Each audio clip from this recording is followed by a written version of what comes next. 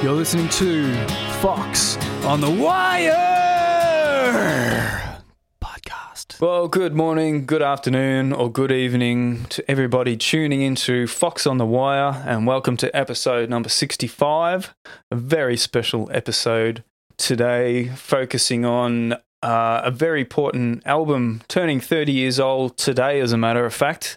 And we're going to dive deep into this album with one of our good friends, Luciano Alvaro. Welcome, Luch. G'day, Craig. Lovely to see you again, and welcome everyone in podcast land. What's going on, my friend? Same old that everyone else is dealing with, man. Living in, the good old, was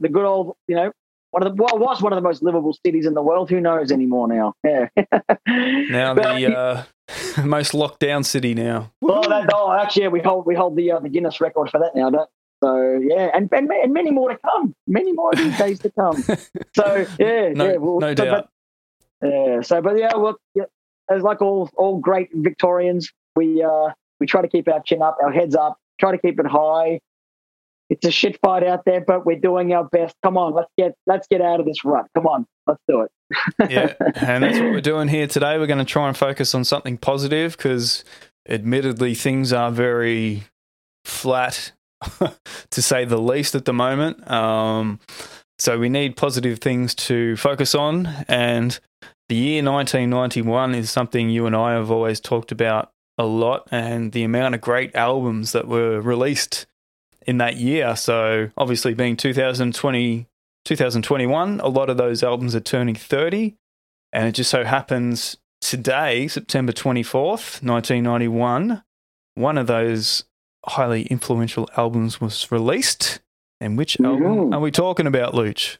We are talking about one of the most influential albums of my entire existence. Where would I be without this album? We are talking Red Hot Chili Peppers' Blood Sugar Sex Magic album. There it is. On this day, 1991. How about that? We didn't. None of this was planned. It all just kind of happened that we decided to do it on this day. So it's great. It's a good feel. The stars aligned, and here we are, happily going to be talking about this classic album. It's great music, and what it has done from a whole music, pop cultural or mainstream, influence from its release and to where it is now. Well, it's a massive album. What is it, like 17 songs? I mean, huge album. And just to give you some perspective, on that same day in 1991, September 24th, there was another massive album that changed the landscape of music forever. And that was Nirvana's Nevermind, released on the same day as this. How about that, eh? and there was a couple of other honourable mentions. Soundgarden's Bad Motorfinger, same day. Same day, wow, yeah. Yeah. Holy hell. Bryan Adams, Waking Up the Neighbours.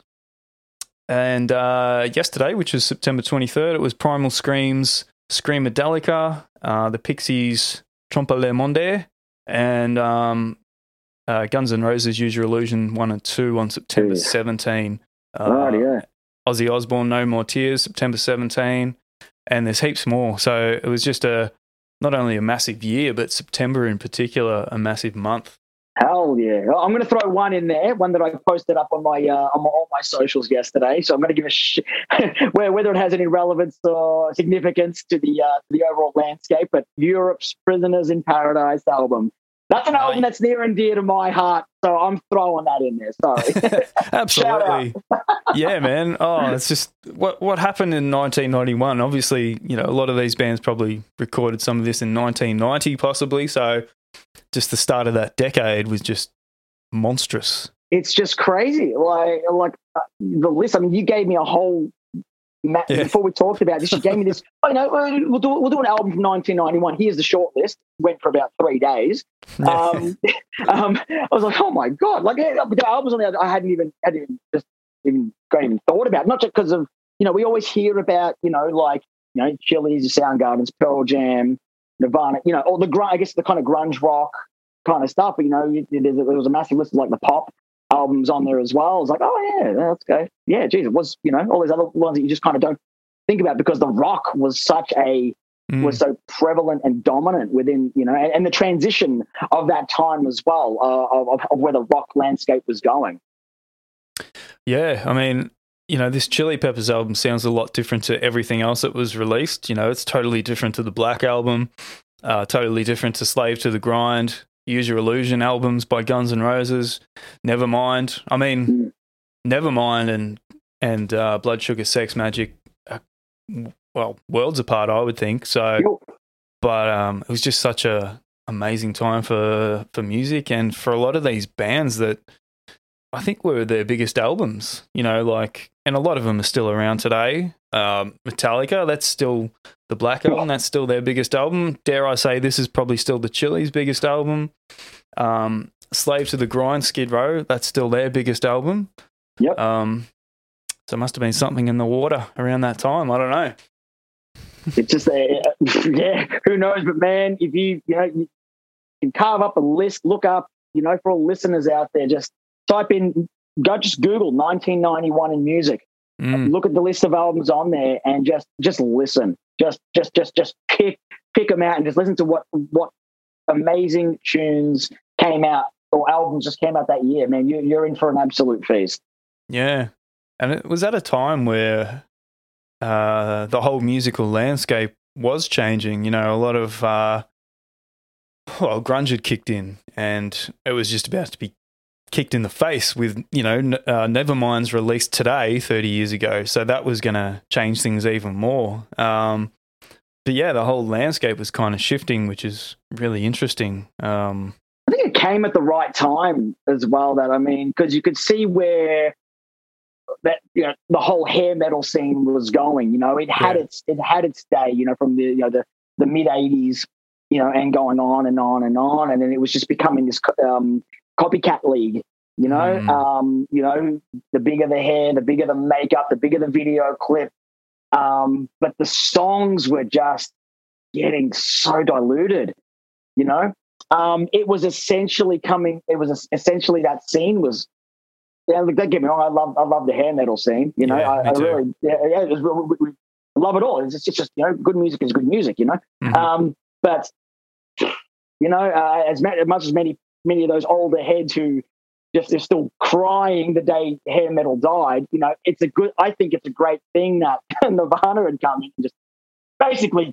I reckon actually that they put the nail in the coffin, because I think those bands were starting to fade away, and they were just kind of hanging around doing their thing. They still had some good music, but it was just basically oversaturating, and it was just eating itself. So for something like Nirvana to come in and basically just say, you know what, we're gonna put you to sleep now. That's it, and it was over essentially like that, just like that. Smells like Teen Spirit. See you later. Over. Yeah, and you hear a lot of the guys from those 80s sort of hair metal bands.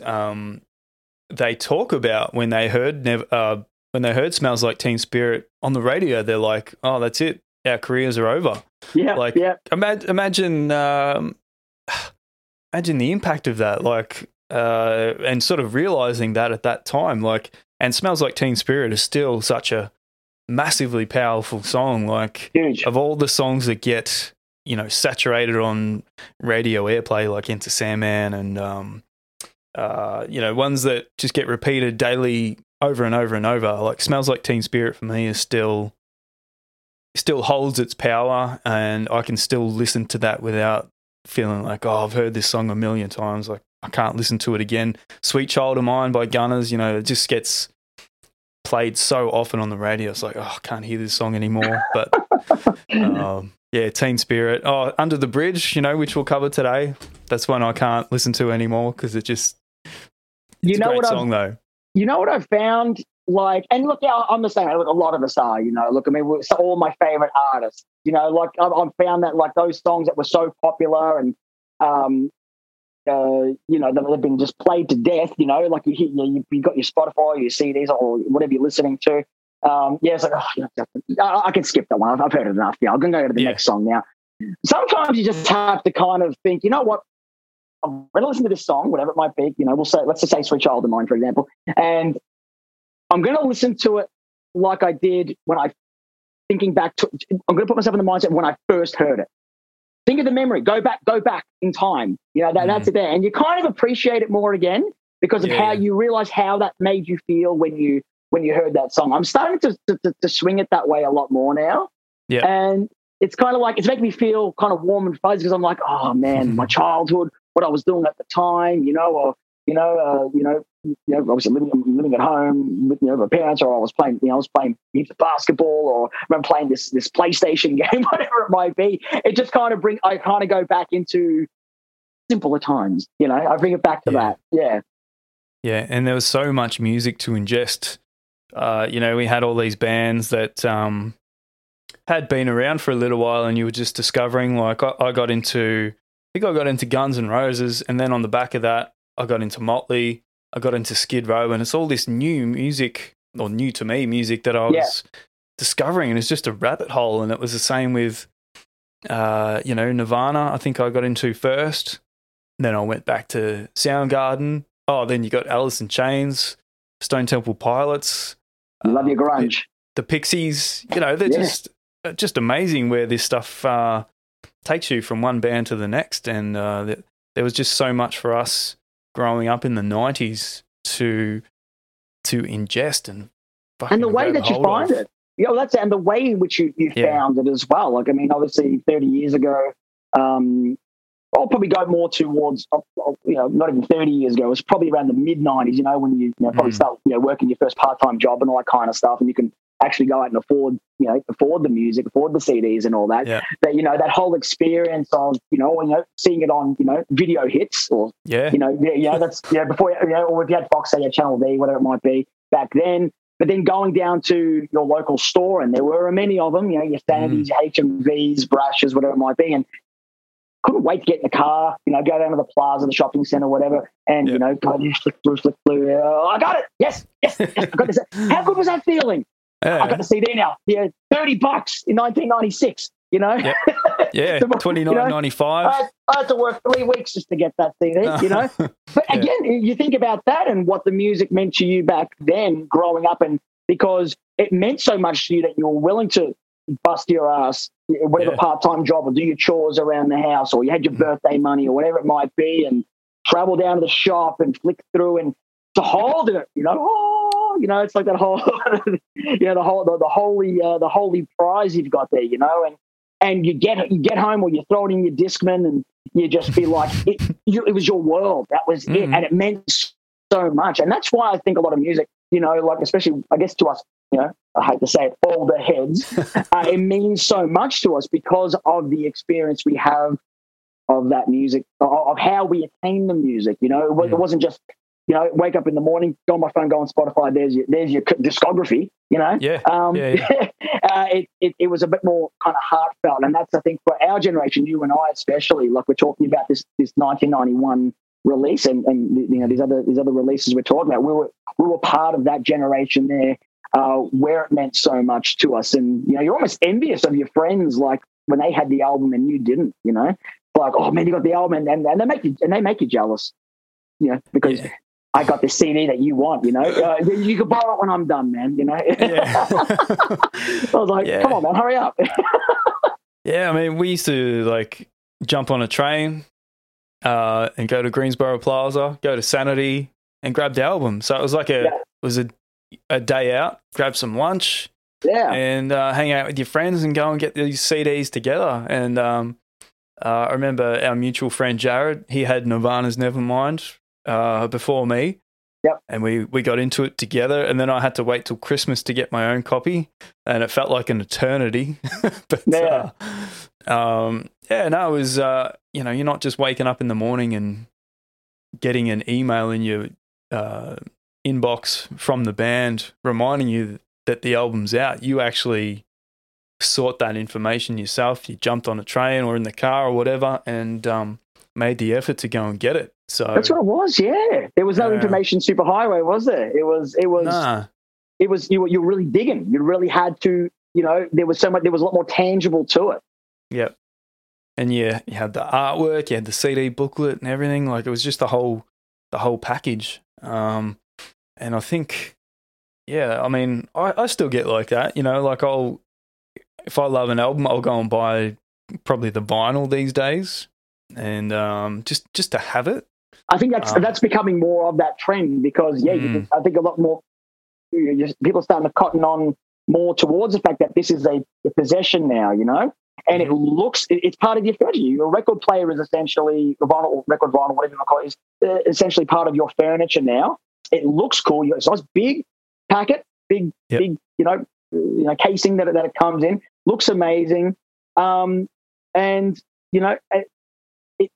something you can have on display. It looks great on display in your house. Like a whole bunch of just kind of CDs flopping around everywhere. You've got this nice piece of art because essentially that's what it is, and people are appreciating that more again. But even just the sound quality on your vinyl as well is so much better as well. You get you can build you can build your vinyl setup. With your pin, your speakers, your amplifier. You can customize that so it becomes a bit more hands-on again, and the music itself becomes a bit more appreciated because you are appreciating not just the songs but the actual production and the sound involved within that recording. Yeah, I mean, I've got a bit of a collection going downstairs. You've probably seen it, but I will probably listen more on Spotify, but I still like to have the record. Spotify and that is great for the car because you were probably like me. You had all these broken CD cases and scratched CDs in your car and folders of CDs. It was a nightmare. But now it's all on Spotify, which is great. But I still like to go and buy the album and have it and know that I've got it and appreciate it in that way as well. I know that you're still supporting the artist. Yeah, absolutely. All right, so let's get into some Blood, Sugar, Sex, Magic. So this album was recorded between May and June of 1991 at the mansion magician Harry Houdini once lived in. That's correct. Which was suggested by the producer Rick Rubin. He believed it would enhance their creative output, and the band basically stayed there for the duration of the recording, aside from Mr. Chad Smith. That's correct. Yes. Who refused to stay there. He believed, I think he felt it was, did he say it was haunted? Or yeah, like it probably was. Yeah, it's funny. He actually didn't live far from there as well. Yeah. So I think he was only about 20 minutes from there, and he had his wife. I don't know if he's still with the wife or whatever. He was married. I know he was married back then. So it was probably just easy for him to get away and kind of decompress and be away from the guys, because I can imagine, geez, I would hate to be stuck in a place for a month or two with my, as much as I love my mates, I need to have a break from them, eventually.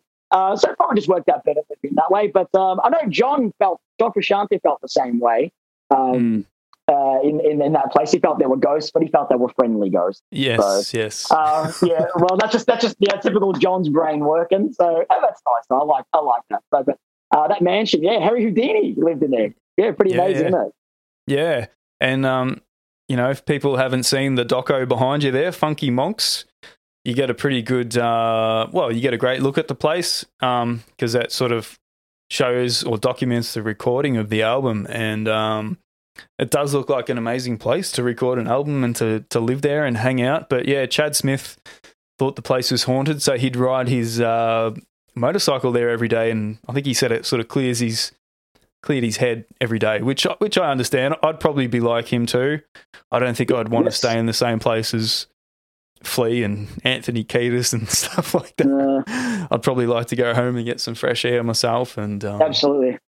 But yeah, riding through the I think it's the Hollywood Hills on your bike. Yeah, it looks amazing. I'd just love to do that anyway. I had a big fascination with LA and of course you Hollywood, into the whole Guns N' Roses and Motley Crue story. And, the Chili Peppers were a big part of that too. Not the same music scene as such, but that whole LA thing and that whole LA feeling. The vibe, yeah. The vibe.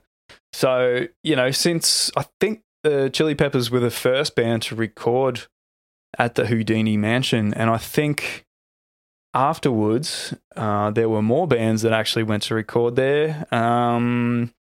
Chili Peppers went back to record Stadium Arcadium, Audio Slave Out of Exile, Slipknot Volume 3, Linkin Park's Minutes to Midnight, and I think Marilyn Manson recorded at least part of his album Hollywood. So after Chili Peppers did it there were other bands that sort of followed suit and went there too.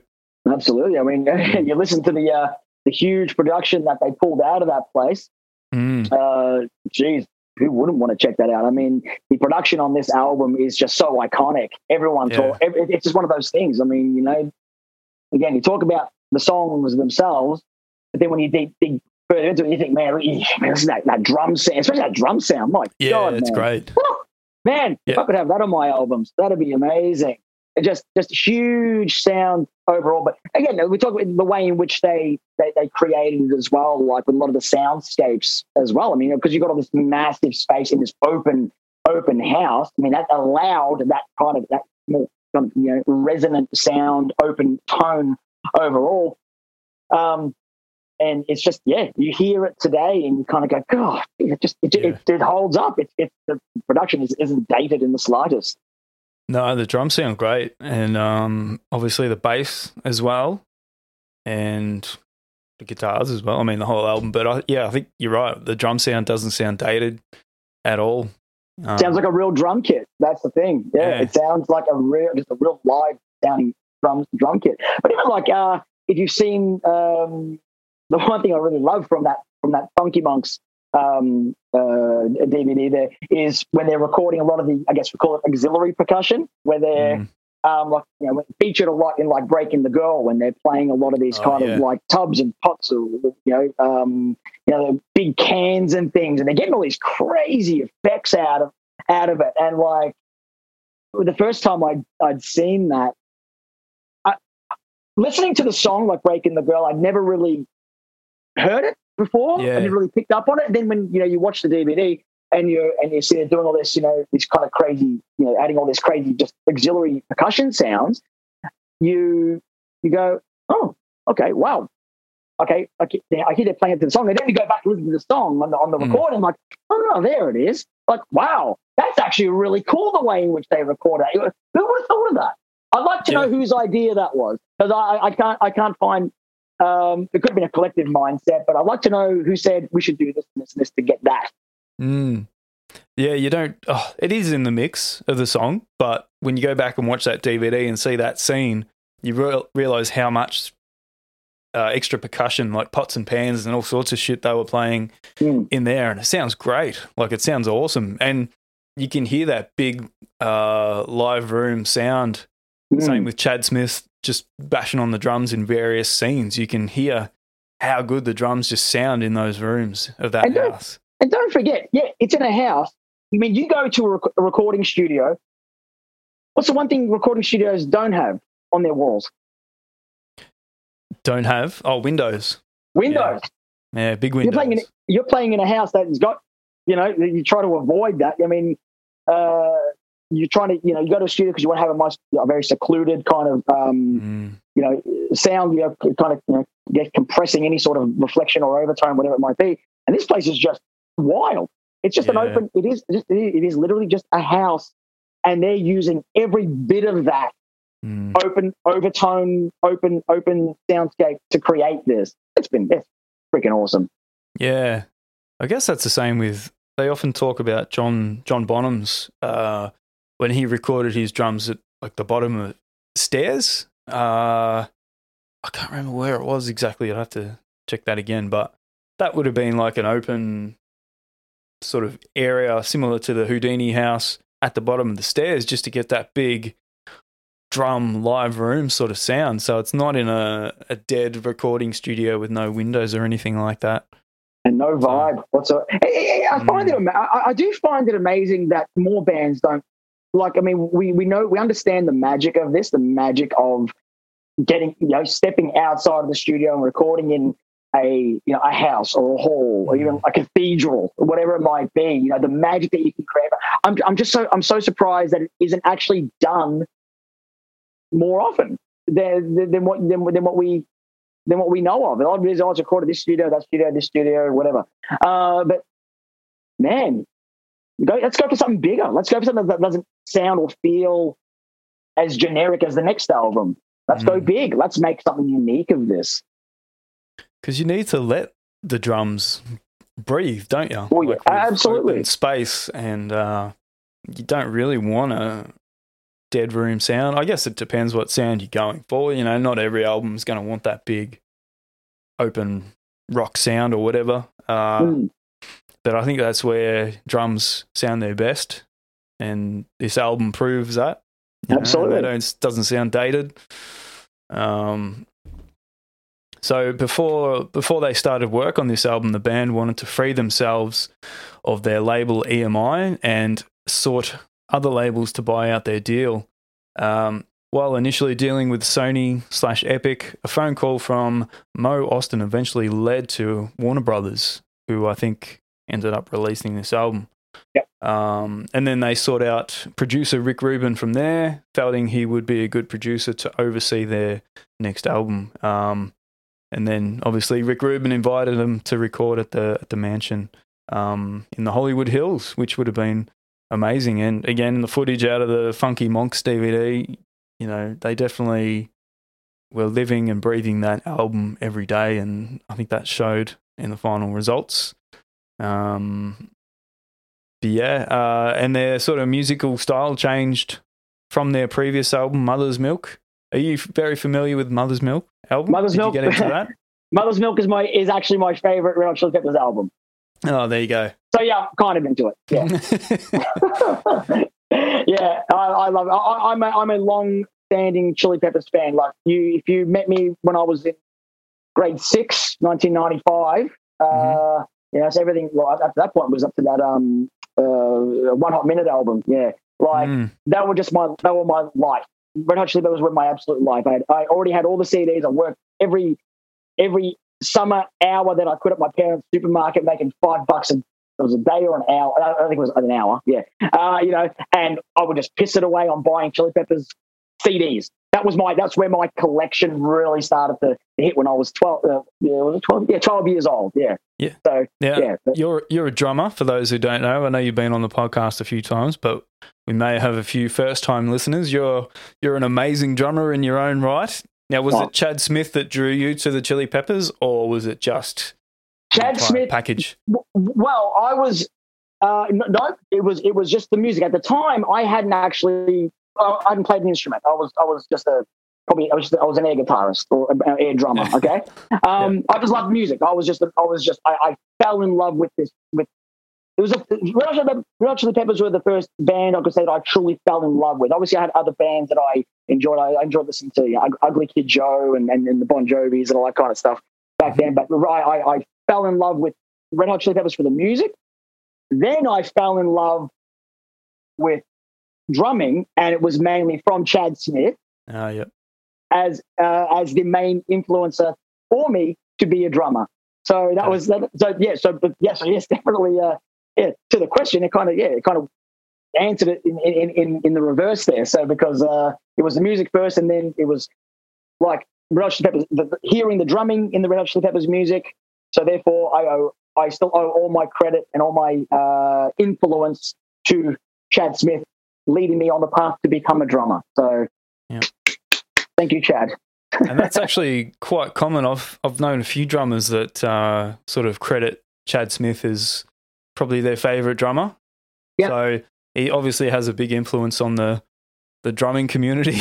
Absolutely. I think because he's cool as well. He's visually he's a cool drummer. He's got a lot of attitude. He's loud.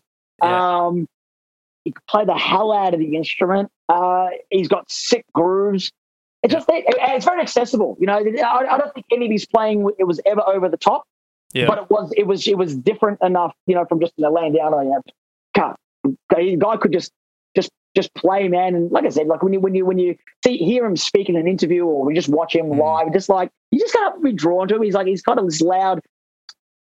It's almost like the big friendly giant kind of thing. Like he's kind of loud in your face, but he seems very warm at the same time. You know, so I fell in love with that. I was like, this guy, I want to play. Mum, Dad, I want to learn drums. This guy, you know. Yeah. Well, it's been a long time since I read this. I reckon I must have been don't even know. It would have been in my 20s. I can't remember when it was released, but from memory, there was a funny bit in here where they talk about when they auditioned Chad. And I think they were hanging shit on him, weren't they? Like what he was wearing and I think his haircut. Can you remember?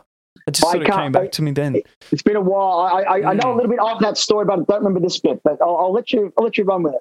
Yeah, I'm pretty sure like Anthony was sort of talking about how Chad turned up, what he was wearing and his haircut, and they were giving him shit about it. But obviously when he started playing, it changed everything and it didn't matter. But yeah, Chad looks like a pretty cool guy. And I always found it funny in recent years, the comparisons of how he looks with Will Ferrell. Yeah. I gotta love that. They had that. They had a drum off and everything, didn't they? Yeah. That was it was on one of those late night shows. Was it Letterman or Fallon or one of those? Yeah, one of those. Yeah, God, it was great because, like, yeah. So even for myself, I'm gonna which one's which here? Yeah, you're kind of trying to figure it out. But and it's funny, like you look at it, and, like I hate to be the bearer of bad news, but yeah, what's Will Ferrell's drumming was that was all pre-recorded. You could unfortunately tell that he wasn't playing that. Yeah, but it was so cool to watch. Oh my God, you just gotta love it again because you got obviously Will Ferrell's comedian comedian actor. Sorry, I couldn't get that out then. And then Chad Smith, obviously rock star, rock drummer, but he's got such a similar personality, just a fun, cool, silly, so it was so good. Their personalities were so alike. I thought that was great that they did that. And if anyone hasn't seen it, like jump on YouTube and search Chad Smith and Will Ferrell drum off.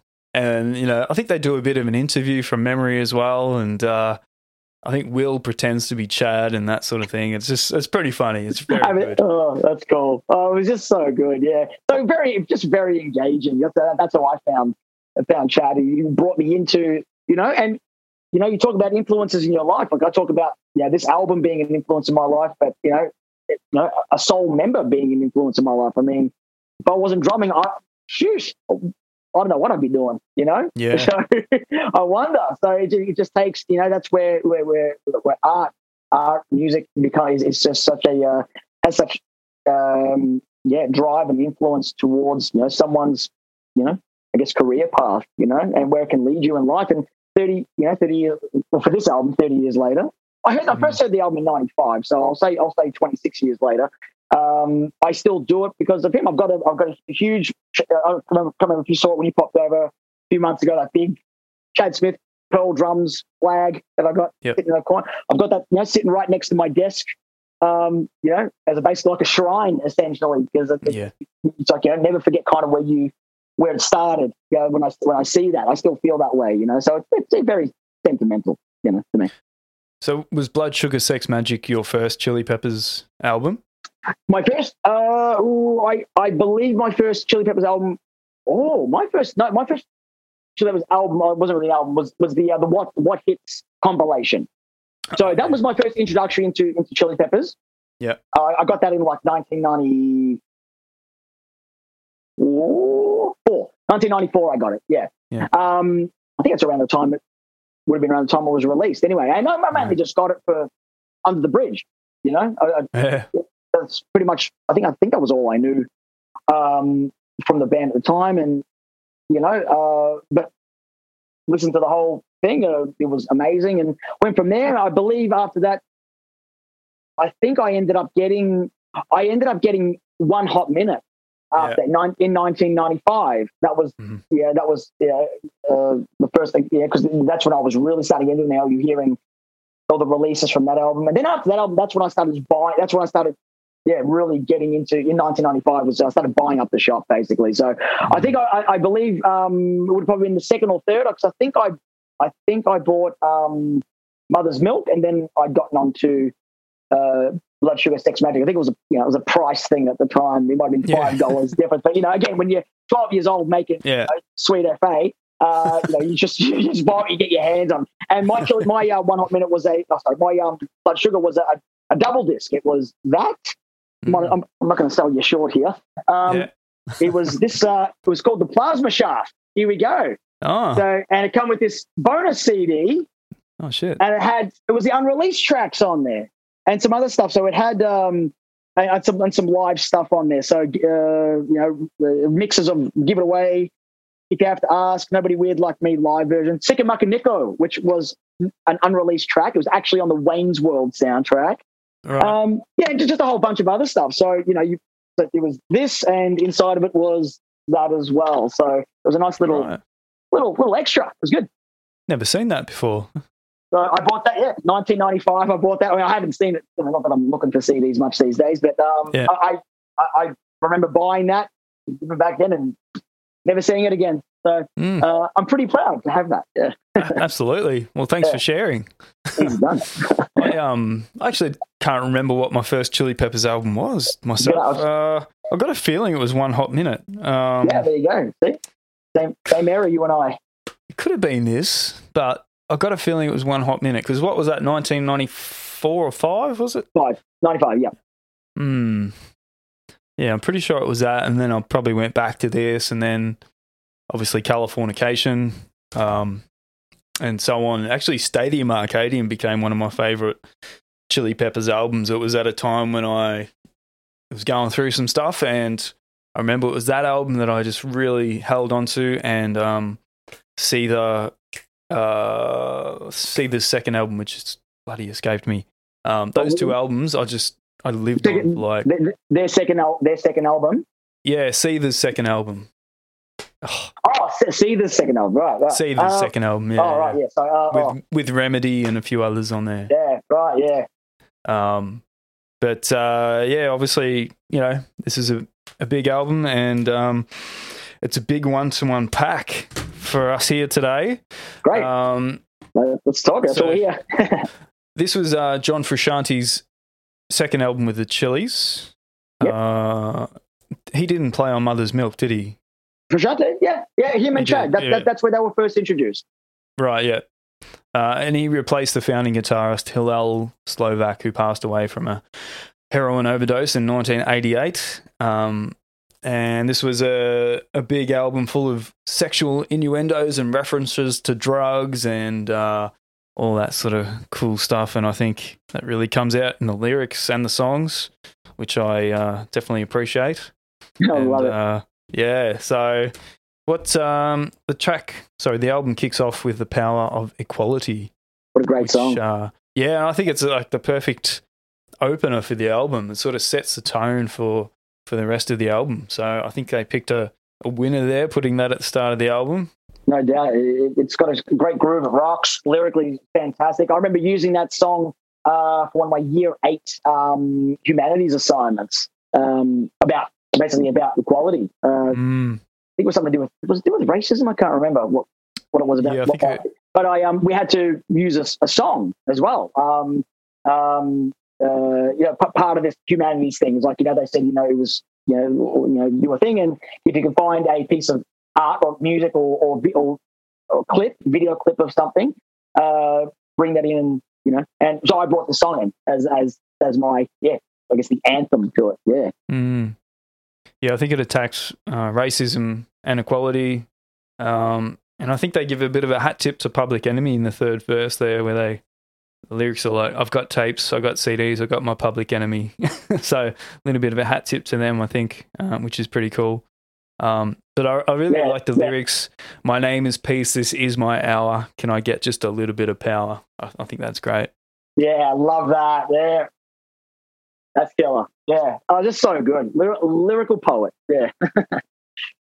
Yeah, so I think that's a great opener. And I reckon Flea's bass, I mean, the whole album sounds great, but in that song in particular, I think his bass sounds fantastic, just the way he sort of plays that and,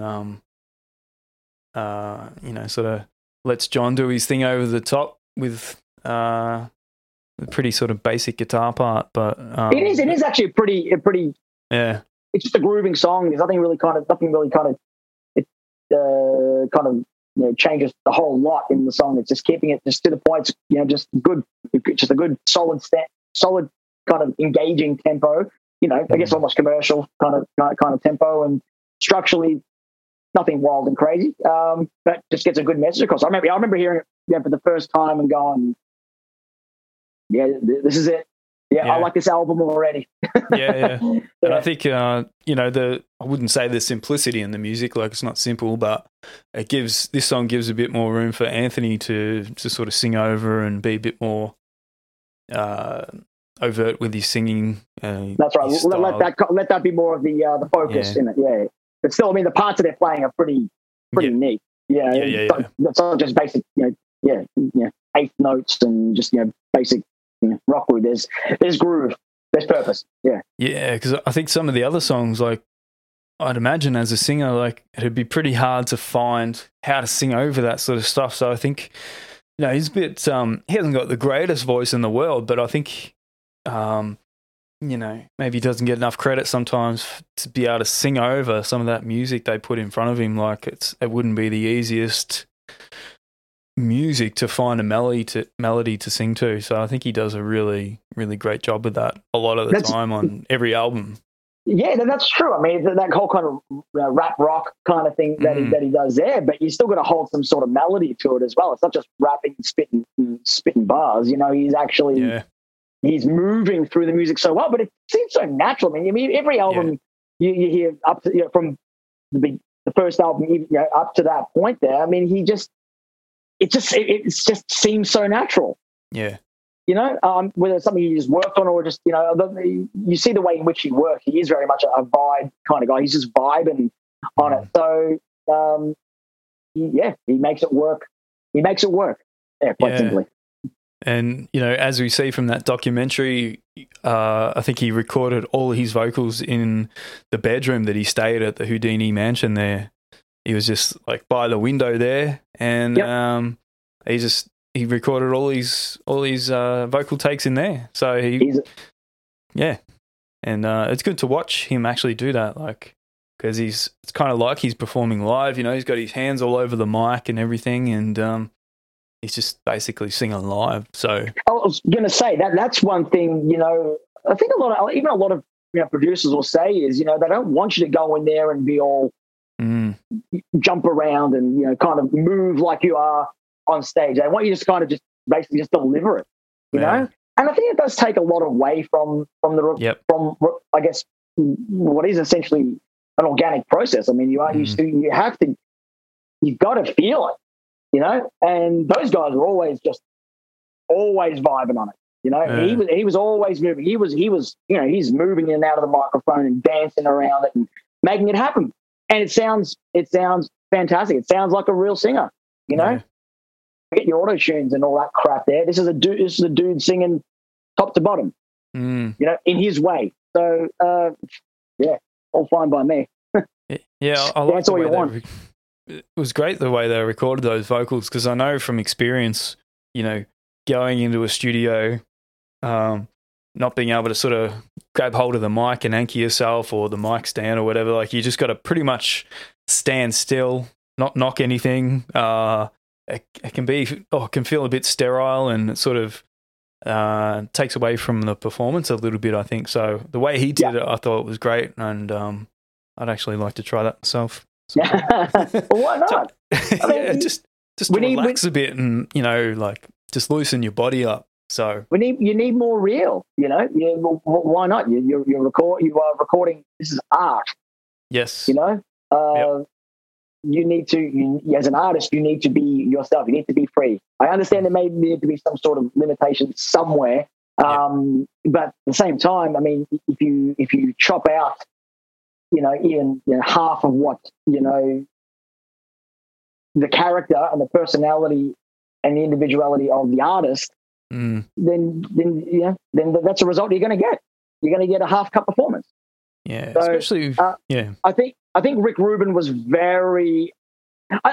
Having said that, I know we'll get past this first song eventually, but so they were with their last producer, with the Mother's Milk album. That was actually, they did kind of play it a bit safe because they were forced to. They were restricted a little bit. I love the album. I think it's hands down freaking amazing album. But some of the riffs were a bit more simplified because they want to get a big fat tone, a bit more metallic tone for John. They even, I guess, kind of in the way in which, some of what's his name, Kiedis's phrasing was to be done as well. They wanted to play it a bit more safe because they wanted to get a bit more commercial appeal to the album. So they did feel restricted. So I think they were happy to kind of break away from that. Who was it? I forgot who they were. What was the label they were with? Sorry, I've forgotten. Was it EMI? Yeah. And then when they signed in to Sony, that's where, so more so the point of Rick Rubin, working with Rick Rubin, he allowed freedom, the freedom to be you, Yeah. So, and you see it in there. He was extremely, influential, obviously being the producer of that recording. But I mean, he was driving that. He was driving that individuality and letting the guys be the guys. They just let them be. Yeah. Well, a band like that, you wouldn't be able to, what am I trying to say? Well, Kiedis especially, when I imagine him singing, I imagine him live and he's sort of, all over the mic like we see him do. So if you tried to put him in a studio, so don't touch the mic, just fucking stand there and sing, you'd imagine it might not come out the way it's supposed to and really capture what they're about. So he'd be busting, that's it. Yeah. I envision him sort of holding the mic like he does live and, he's just fucking laying into the song sort of thing. Just own it. And that's how you should approach it all the time. As long as you're not doing, you're not doing fly kicks and jumping across the room. And I mean, come on, that's such an important thing with recording. Loose, relax, be you, feel it. Yeah. And the second track, If I Have to Ask, which sort of plays directly off the ending of The Power of Equality. So there's no sort of break, is there? Sort of just go straight to that little. Yeah, I love that. Hearing that for the first time, I'm not sure if it had changed songs. Yeah, but yes, it indeed did. Yeah, such a simple little part, and this was the fifth and final single from the album, which was released in '93. And if you hear at the end of the song there, where Frusciante finishes the solo, you can hear the production crew sort of applauding him. Yeah, I like that. Yeah, which is kind of cool. Again, live. Again, there you go. We're talking about give yourself that live feel. It's like, okay, I've just recorded whoever's in the background there just clapping along, and that's cool. Yeah, this is a pretty cool song, and you can tell the fun they're sort of having within this song. Dare I say, all of them were sort of singing that chorus bit in the falsetto voice. They're all just standing around together singing it. But I was surprised it was a single, actually, this song. I didn't realise it was the fifth single. It's actually a great song. I mean, as a fifth song, we'll get to the ones that, were prior to that. But, it is a great groove, catchy song. It's got, another, sexual innuendo is pretty much the whole album is. Yeah. But just a good song with a good groove, very commercial sounding, it doesn't matter what the lyrics are. It's just a great sounding song. And it doesn't surprise me. This was, I could see where it would be the fifth single, because the ones that were, prior to it were definitely absolute ass kickers. But great song. So good fun, good jam. Yeah, good times. Yep. And the the third track, Breaking the Girl, which is, it's a classic and, probably one of my favourite songs, not just off this album, but favourite Chili Pepper songs, it would definitely be in my top 10. It's just a great song. Yeah. Partly because I really like the acoustic guitar, John's acoustic guitar tone there that he plays. It's just a great song. It kind of reminds me a bit of Daughter by Pearl Jam. It's got no correlation, but just in my thing, just the kind of cool, the way the guitars were recorded. I just really like it. And this was the fourth single off the record, which dropped on July 30, 1992. So, and like we talked about earlier, in the documentary, you can they sort of show the percussion that they were playing for this song. Yeah, there's a You can lot hear of in the middle of involvement. the song there. Yeah, There's just a lot of stuff going on. Even the feel of the song. I mean, I'm talking from a musical perspective here. Like the feel is in like a 6/8 feel, like a triplet kind of feel. There's with all the extra stuff going on. I remember studying this song back in the old days, and going, oh, that's just an interesting feel, and the way in which he's phrasing his vocals as well is really moving. What do you call it? Just vocal phrasing in general is just it's so kind of smooth the way it is. With I think the drums are pretty involved in it. There's a lot of just the actual drum set itself that is. With kind of the big fills that are going on in the song. It's very syncopated and bounces around a lot. That's why I was like, I remember trying to figure out what's the actual time signature of this song, and it was like, oh, okay, it's in a 6/8 or a 12/8 kind of feel there. So yeah, worked good. And then I got the drums in there adding. We're talking prior, all that extra percussion, and like I said, I hadn't stood out to me until I'd seen that. The documentary there. So it's got so many highlights and so many layers of stuff happening. It's a very unique sounding song. I think so. Yeah, especially with that acoustic, going on in there. It's layers upon layers, and it's a huge sounding song, but everything kind of just sits so well. And it's interesting too, like the bass line under that acoustic guitar, just the way Flea makes that work underneath the acoustic. And they really, really gel together well, those two parts. If you listen to the bass under the acoustic guitar, it's pretty amazing what he's doing. Like, I can't imagine any other bass player would sort of think to do that sort of part. It's about having a sense of melody rather than just kind of wanking off. And that's the thing. That's what it's about. It's he's playing to within the scale, or to the mode, whatever it is that he's doing, and riffing on it without it just sounding a lot, like you're saying, like someone else, depending on who else it could have been, could sound pretty mushy or just overdone and out of place. But he's just everything he does sits so well to accommodate it.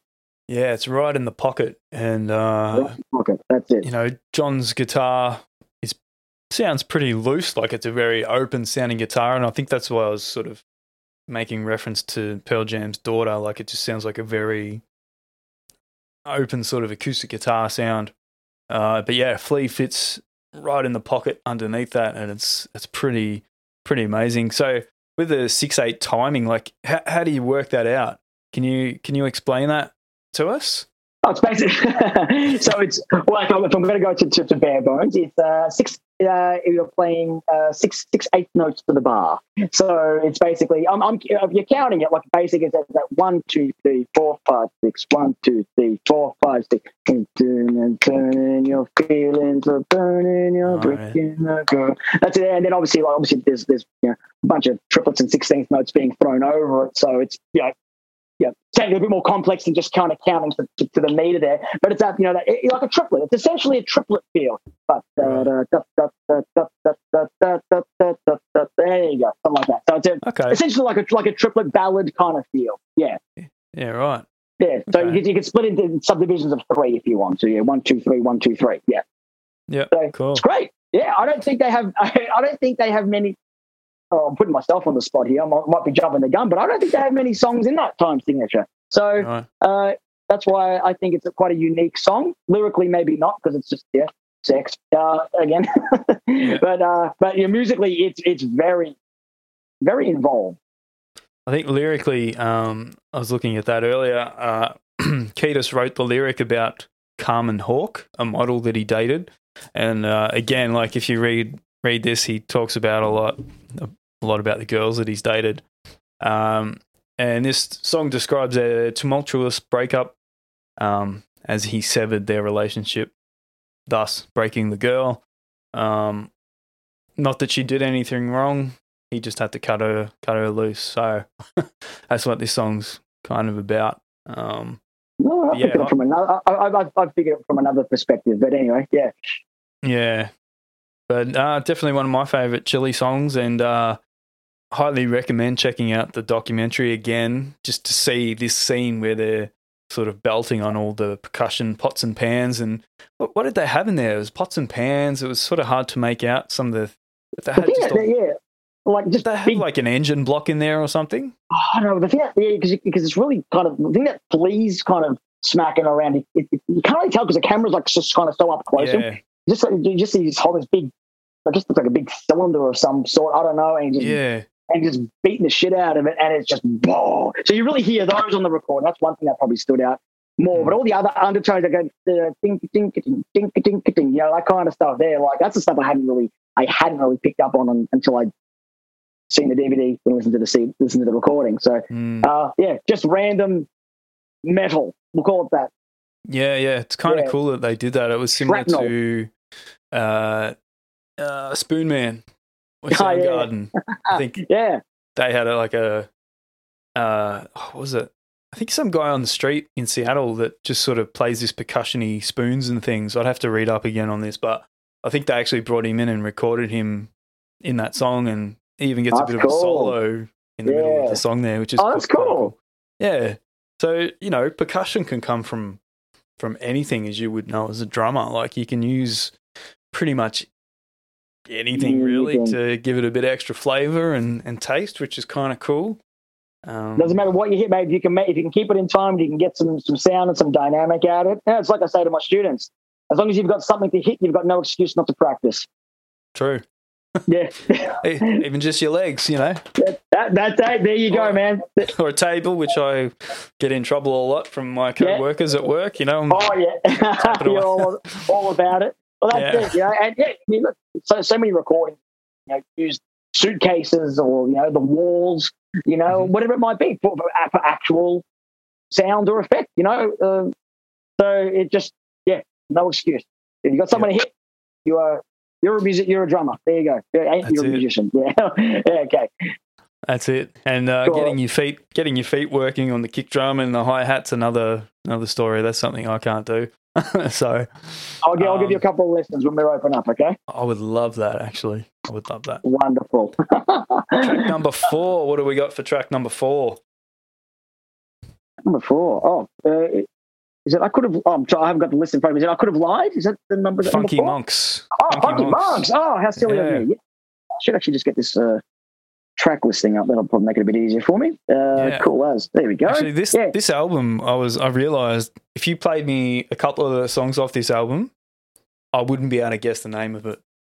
Oh, okay. I think because it's such a big album, such a vast album, there are a couple of songs on there. It could be just that I haven't listened to this album properly for a while. There's a lot to digest. Understandably, you know, like even sometimes I get some of the titles confused with other songs on this one. But this one definitely Funky Monks. So there are no monks in my band. Yeah, it's a good one. Yeah. Yep. So what do we got to say about this song? Which one is it? There are no monks in my band. Yeah. Can you hear that? Probably can't hear that, can you? I can hear a little something, yeah. Yeah, funky as. It is. Hence the title. That's it. It's a bit of a brotherly song, this one, isn't it? Yeah, makes sense. I don't know much about this one, admittedly. Now, was this one actually a release? I'm not sure if this one was. This one wasn't a release, I don't think. A single? No. A single, so yeah. No. But, funky as, and probably not one of my favourites off the album, personally, which is why I probably got nothing to... Yeah, but it's essential to the album, so, you know, I think it's just, when I hear this one, like, again, this is in my head as well, you know, like any song you listen to, it's kind of lyrically what it means to you as someone. I always look at this one as kind of like, you know, well, they are the Funky Monks, that's their brotherhood, and basically when they were recording this album, that's what they were. They were in this isolated. They were just monks living in isolation. Yeah. You know, I guess creating their own inner peace. You know, or finding inner peace through said album. So that's how I look at it anyway, and that's what they were. They are the 4 Funky Monks. Yeah. I mean, they were very young during the recording of this. John was like. Is he early 20s, John? I think he was 21? I think he was 20. Yeah, around 20? That. The other guys, I know Anthony was about late 20s, I think, about 28. I can't speak on the other guys, but I think Chad would have been. I think Chad was a bit younger. But yeah, look, they were in the 20s. Yeah, pretty. Oh man, I wish I wrote something this cool when I was in my 20s. Man, doing all these classic albums and finding out the ages of these people, they make me feel so useless. I know, me too, man. Like, like when we were talking about bloody like the New Jersey album, and writing that album and having to tour the world and having to be bloody political advocates traveling to Russia, it's like, oh my God, what was I doing at 25 or 26? I know, I mean, when I found out Slash was like, he was about 22 when he recorded Appetite for Destruction.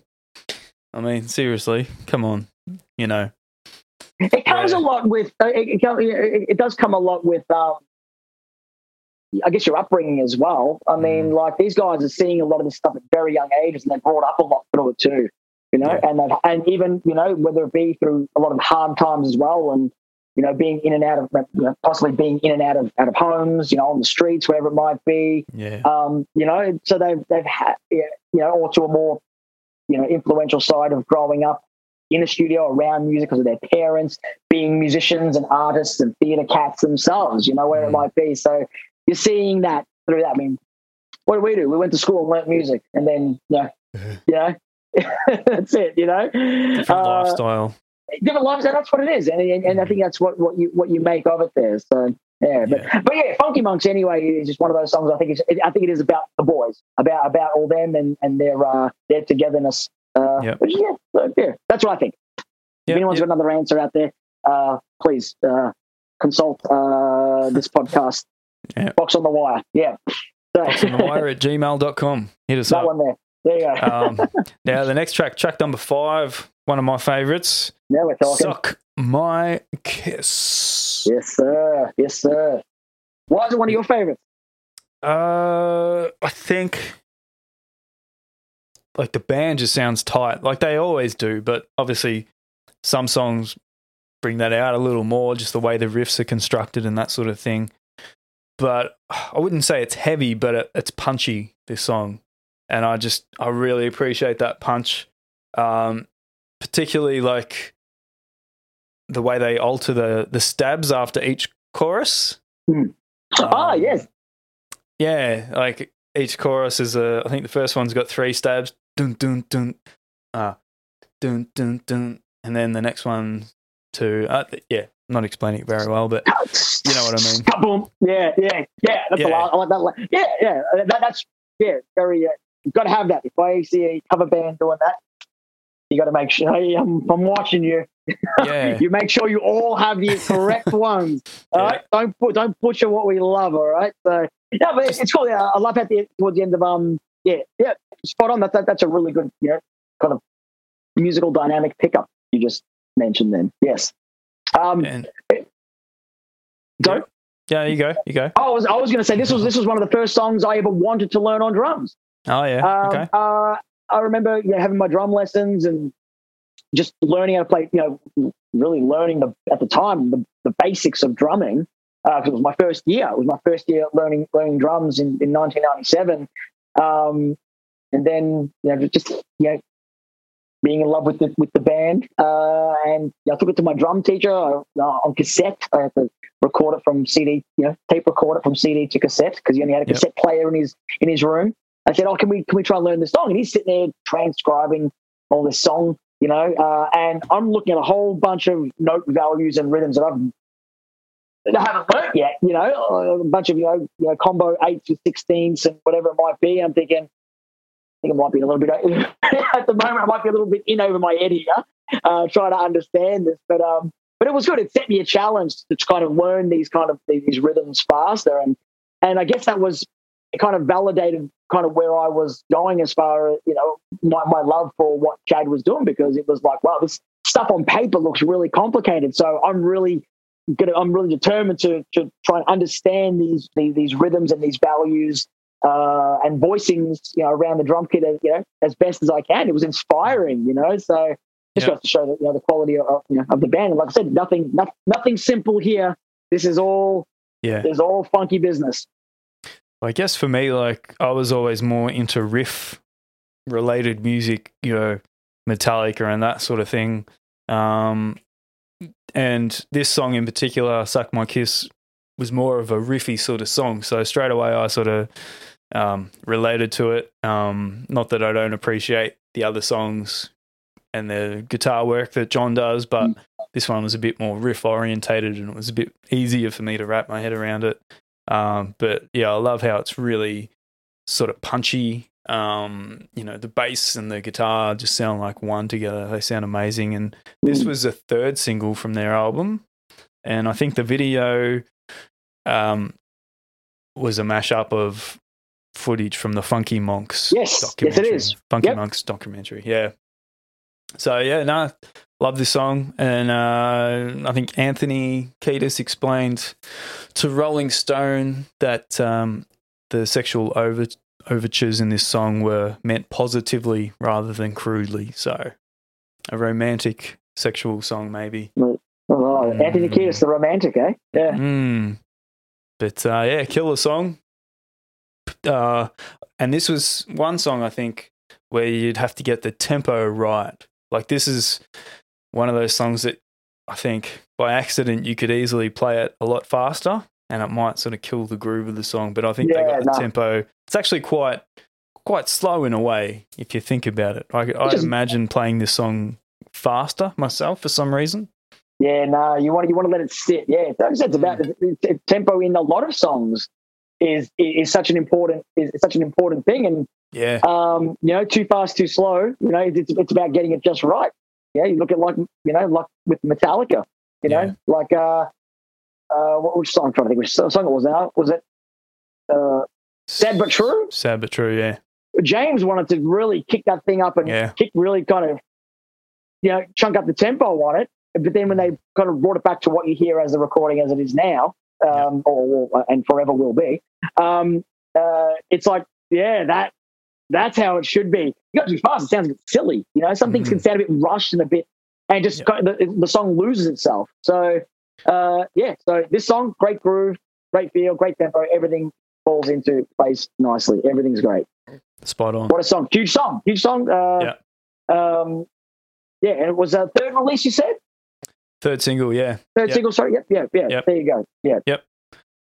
When was it released? I think it was in 1992. I think it reached the top 10 in Australia, from what I can read. So, yeah, killer song. Absolutely. Yeah, one of my favorites. Yeah. Well, that was one of the first I ever wanted to learn, so it was definitely one of my big influences, as a musician. Yeah. Absolutely. What do we got up next?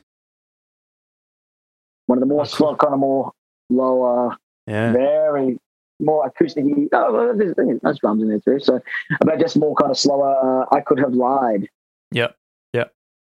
So yeah, not a lot of funk in this song. No, it's just very kind of slow ballady. Not one of my favorites on the album. I still listen to when I listen to this album. I still go from start to finish. I like I guess the story of everything. But but not one that many people would talk about. This one. Nah, probably my favourite part of this song, I like John's acoustic guitar, but I also like his guitar solo. It's like sort of dirty sort of guitar sound, and I think you can just sort of hear his soul coming out in that solo. It's just one of those really John-drenched soul solos, I think. Oh, of course. So that's probably my favourite part of the song. But bit different to the rest of the album. It is, yeah. It really takes it's just a real kind of downturn. Not a downturn, but it's really it's just kind of coming down for a sec, let's just say. Yeah. Yeah. And what do we got up next? We got Mellow Ship Slinky in B major. Oh, man. First time I heard this track, man, I was like, yeah. That's all I could think was, yeah, I'm in love with it. Like just the first little that bam, bam, bam, I'm like, put me on the next train to Funk City. My God. Yeah, that's all I had. Everything in, again, it's just another one of those songs where everything just kind of comes together nicely as far as, your tempo, your feel. Add a little bit of piano. Plays a little bit of some little kind of piano hits in there. Funky to no end, basically, with this one. What's with the title? Do you know much about the title? Absolutely not. No, I haven't gone into that. I never went to that far into that there. Because I don't think it's actually in B major from what I've read. It's actually in D minor. Yeah, that's interesting, isn't it? Maybe gave a little bit of tongue-in-cheek Mellership Slinky in B major. Yeah. Yeah. Nothing much kind of say about the song, but just you talked about, even like the what's he playing? Is it a Strat? He's a Strat that Frusciante plays, isn't it? Yeah, a Telecaster. Or is it a Telly? Telly, yeah. I think he mixes it up, but yeah, I think it's I can't remember from the documentary now. Could be a Strat, I think. You might be right. Yeah, I know he loves his Fender, so that probably could have been a bit of a mash of both. But you're hearing, Flea's bass on this is just really just dominant in this one. Where he lays down his grooves in this one here.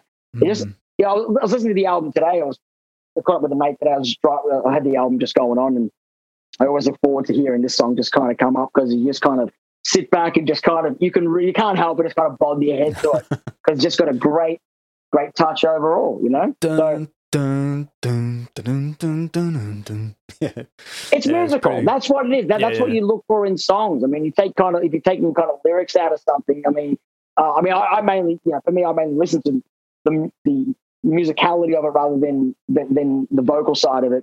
You don't have to sell me on a big chorus. Just the music can just be, and the way the song moves can be good enough. And it's got all the hits and the dynamics on there. Chad plays a lot of his kind of funk, big hits with a lot of his kind of ghost note, the softer snare hits on there. Keeps everything kind of cool. All those dynamic catches that that go with the drums and the guitar and the bass and all that kind of stuff there.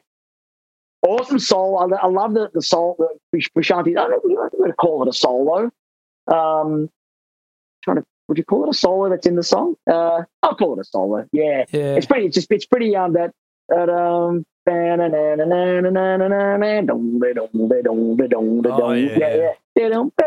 just I'll call it. It's almost a bit country, really, isn't it? Yeah, the way he's going those little slides as well. Like but without the what do you call it? Oh, it's called a slide, isn't it? That thing.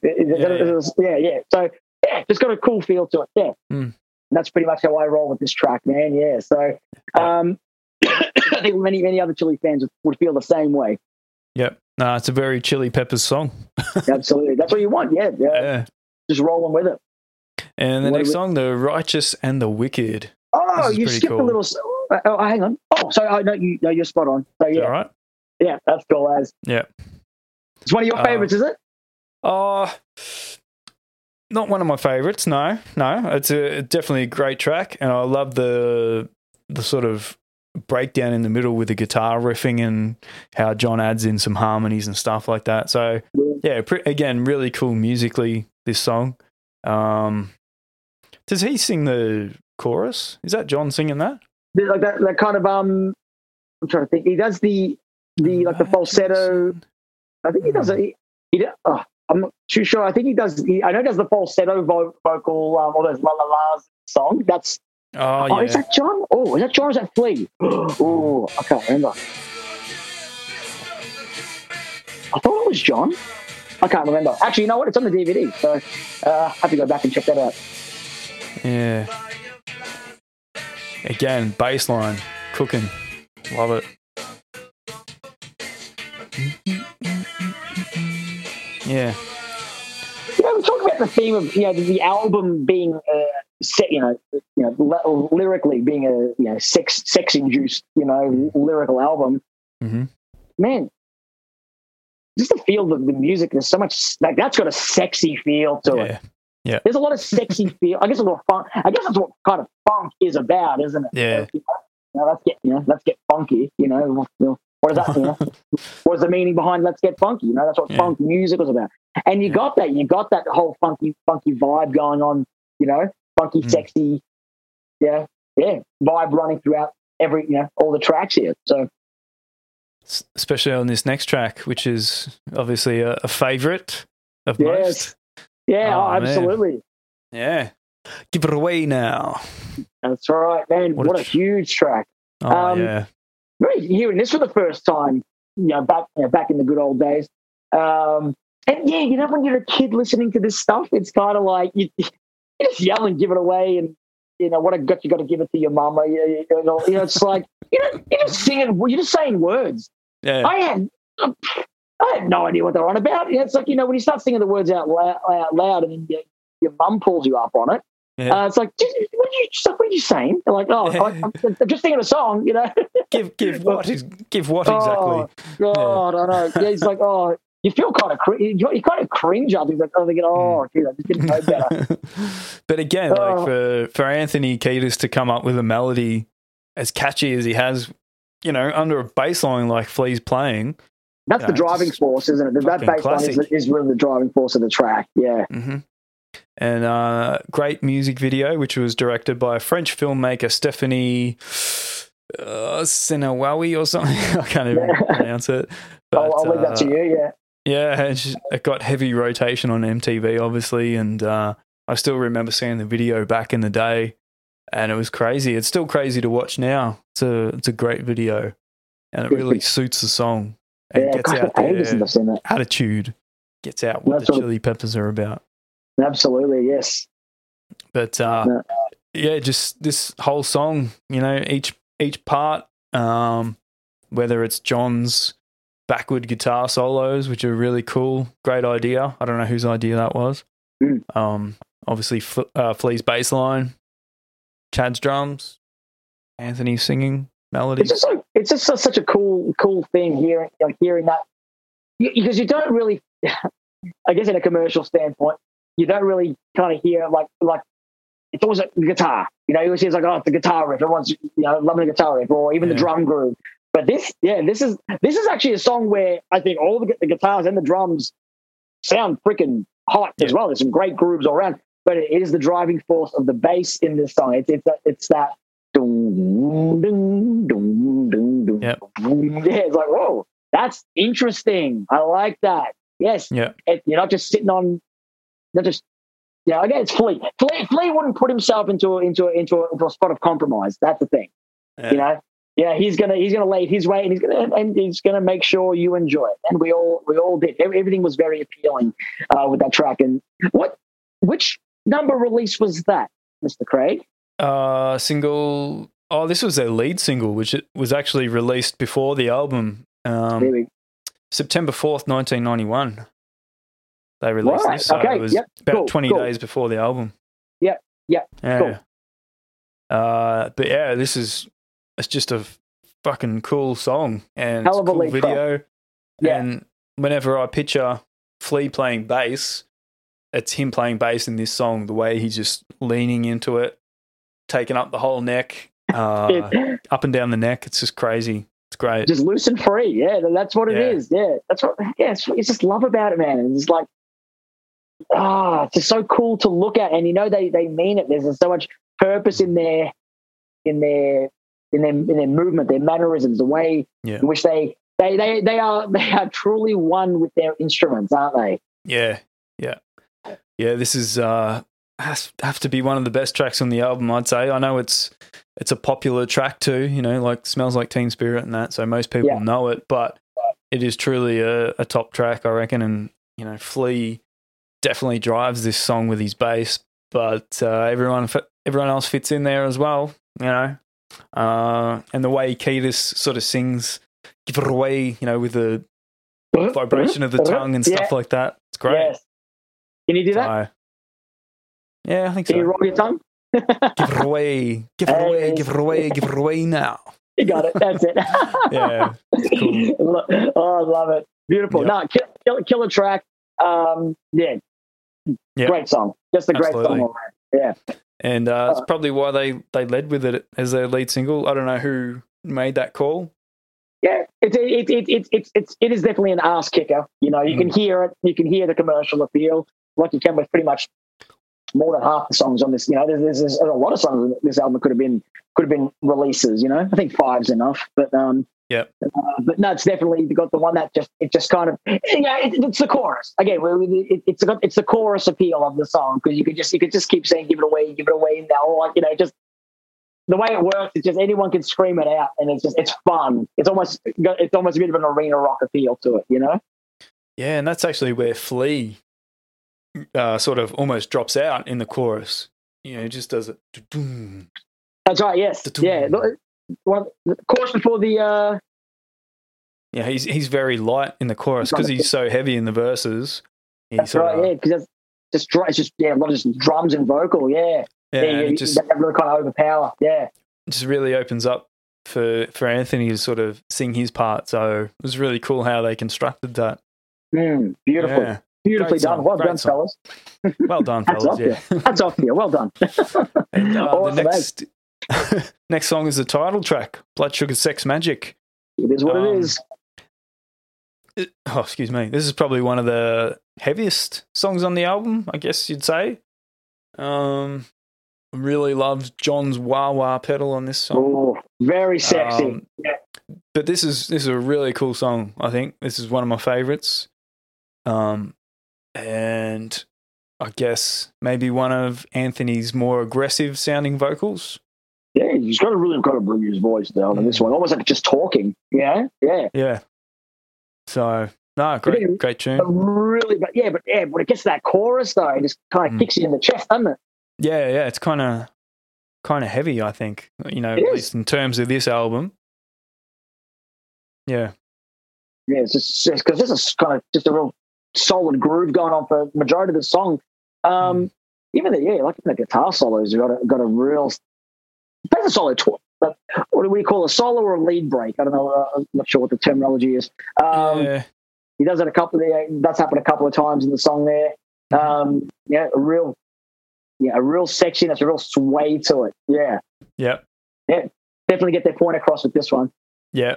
Again, each part is all over this song, and it's definitely one of my favorites off the album. And I'm assuming they had the name of this track before they decided to call the album the same thing.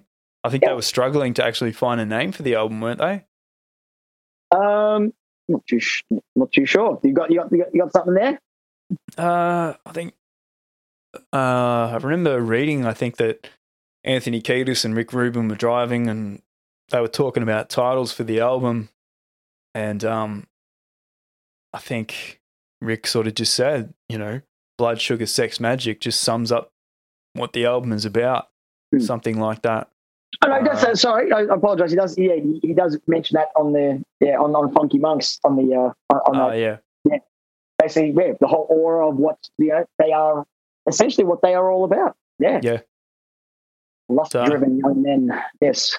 Good decision, I think. Oh, mate, you listen to Prashanti on the on that doco, and like he's doing through his interviews, and he's just like I know he's a bit of a space cadet, but just the way he relates to everything with him is all about, that kind of whole, lust, intimacy, how he becomes one with not just someone, but how he's basically making love to the music that he's writing. And he'll avoid masturbating if he thinks that's going to get in the way or something like that. So it's all that. He's definitely got a way of how he approaches things, and it's funny. Even at the end, the way he talks about it, about like that whole process. It was like being with, one woman the whole time. Yeah. Unfortunately, some things have to come to an end and on to the next one. Yeah. So not exactly the words not exactly the way he says it, but he kind of he drives that point of, that this was one big, beautiful, intimate experience. But unfortunately, now what the fuck do I do? Yeah, I have to move to the next one now. To the next thing. So I love it. He's definitely a bit of a space cadet, but we love him for it. Very interesting to hear him talk. He's got that genius thing about him, doesn't he? Like, he's quite an enigma. spiritual sort of genius. Yes. And a lot of his solo stuff is really amazing too. A lot of his solo albums are great. Probably years ago, I had to learn one of his songs. I had a recital one from my music course.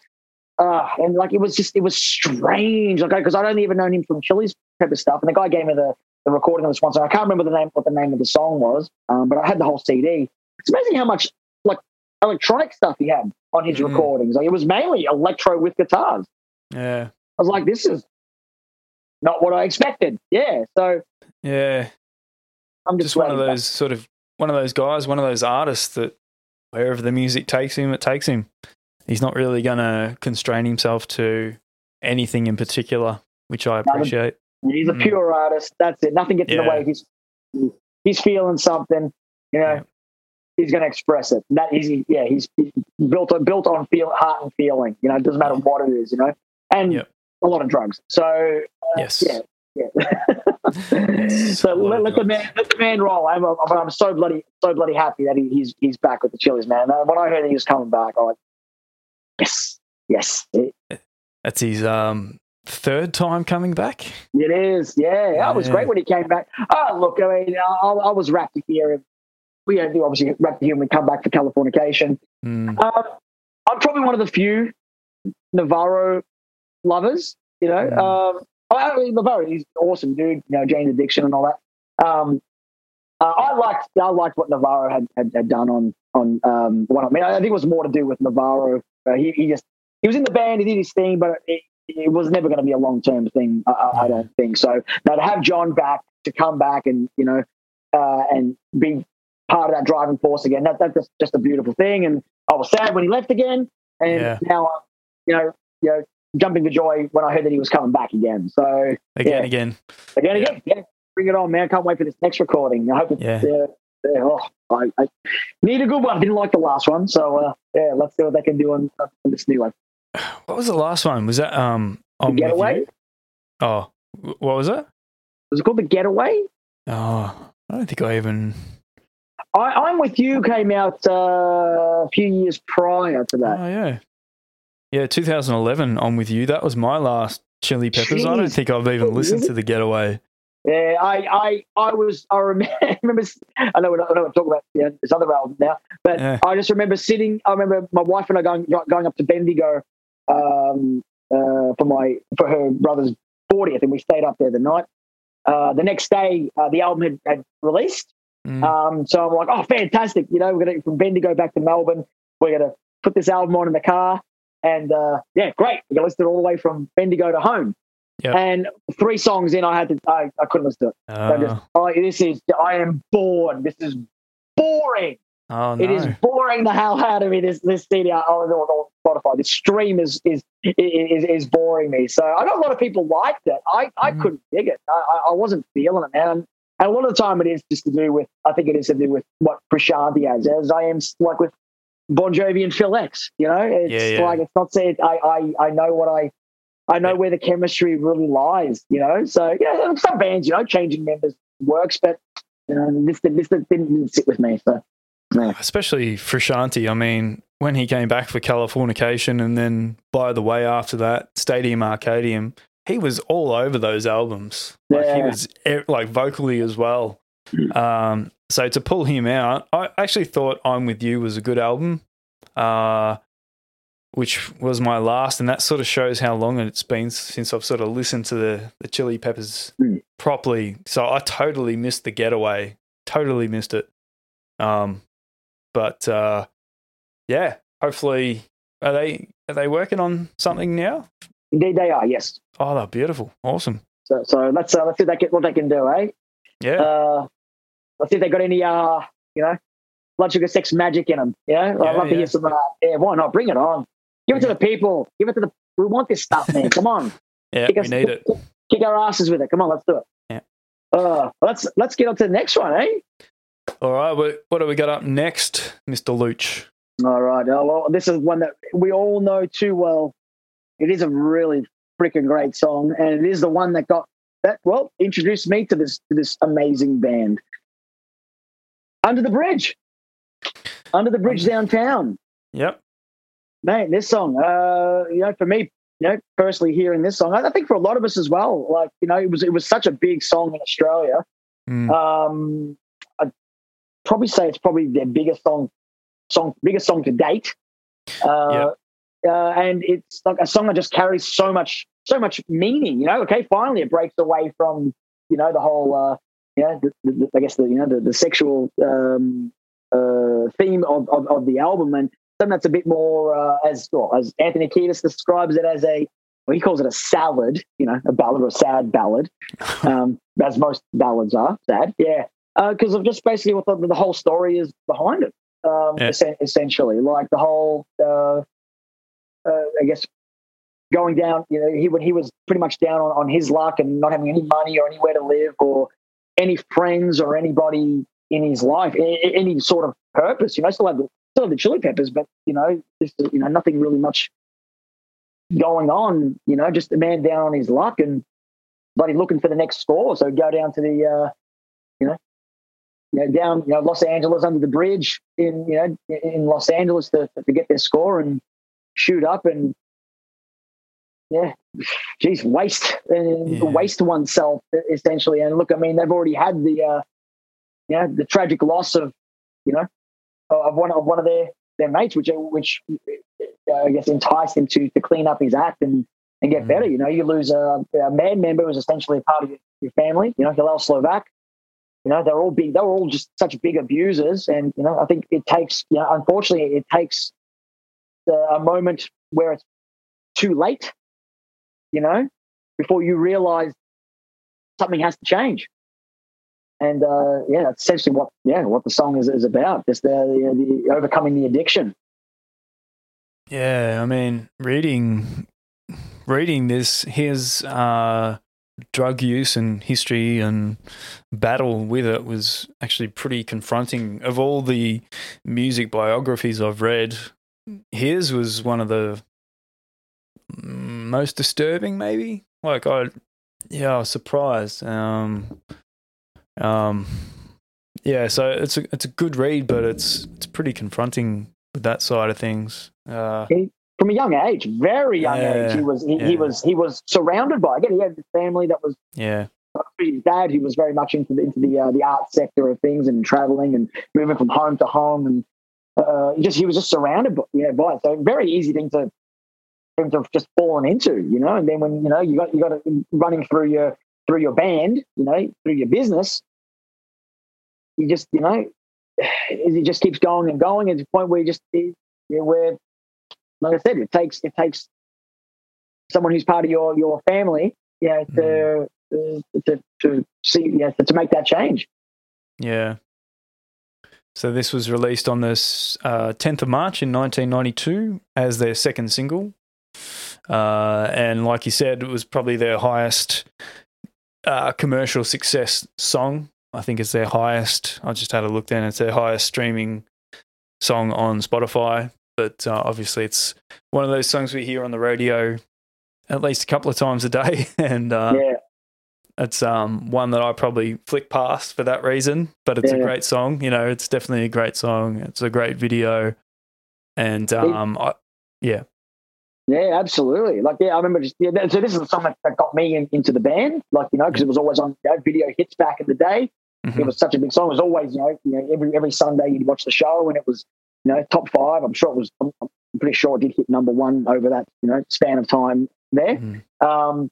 So you see it every week, and it was such a great song. Like, for me, as a kid hearing that, it was just a song with a great, it was just again, great song that you just hear. I didn't understand the lyric. I didn't really pay attention to what the lyrics meant. It's till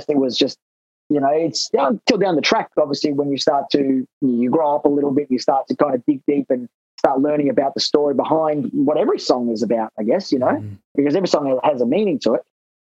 So it really kind of hit me later on when I took notice of what it was all about.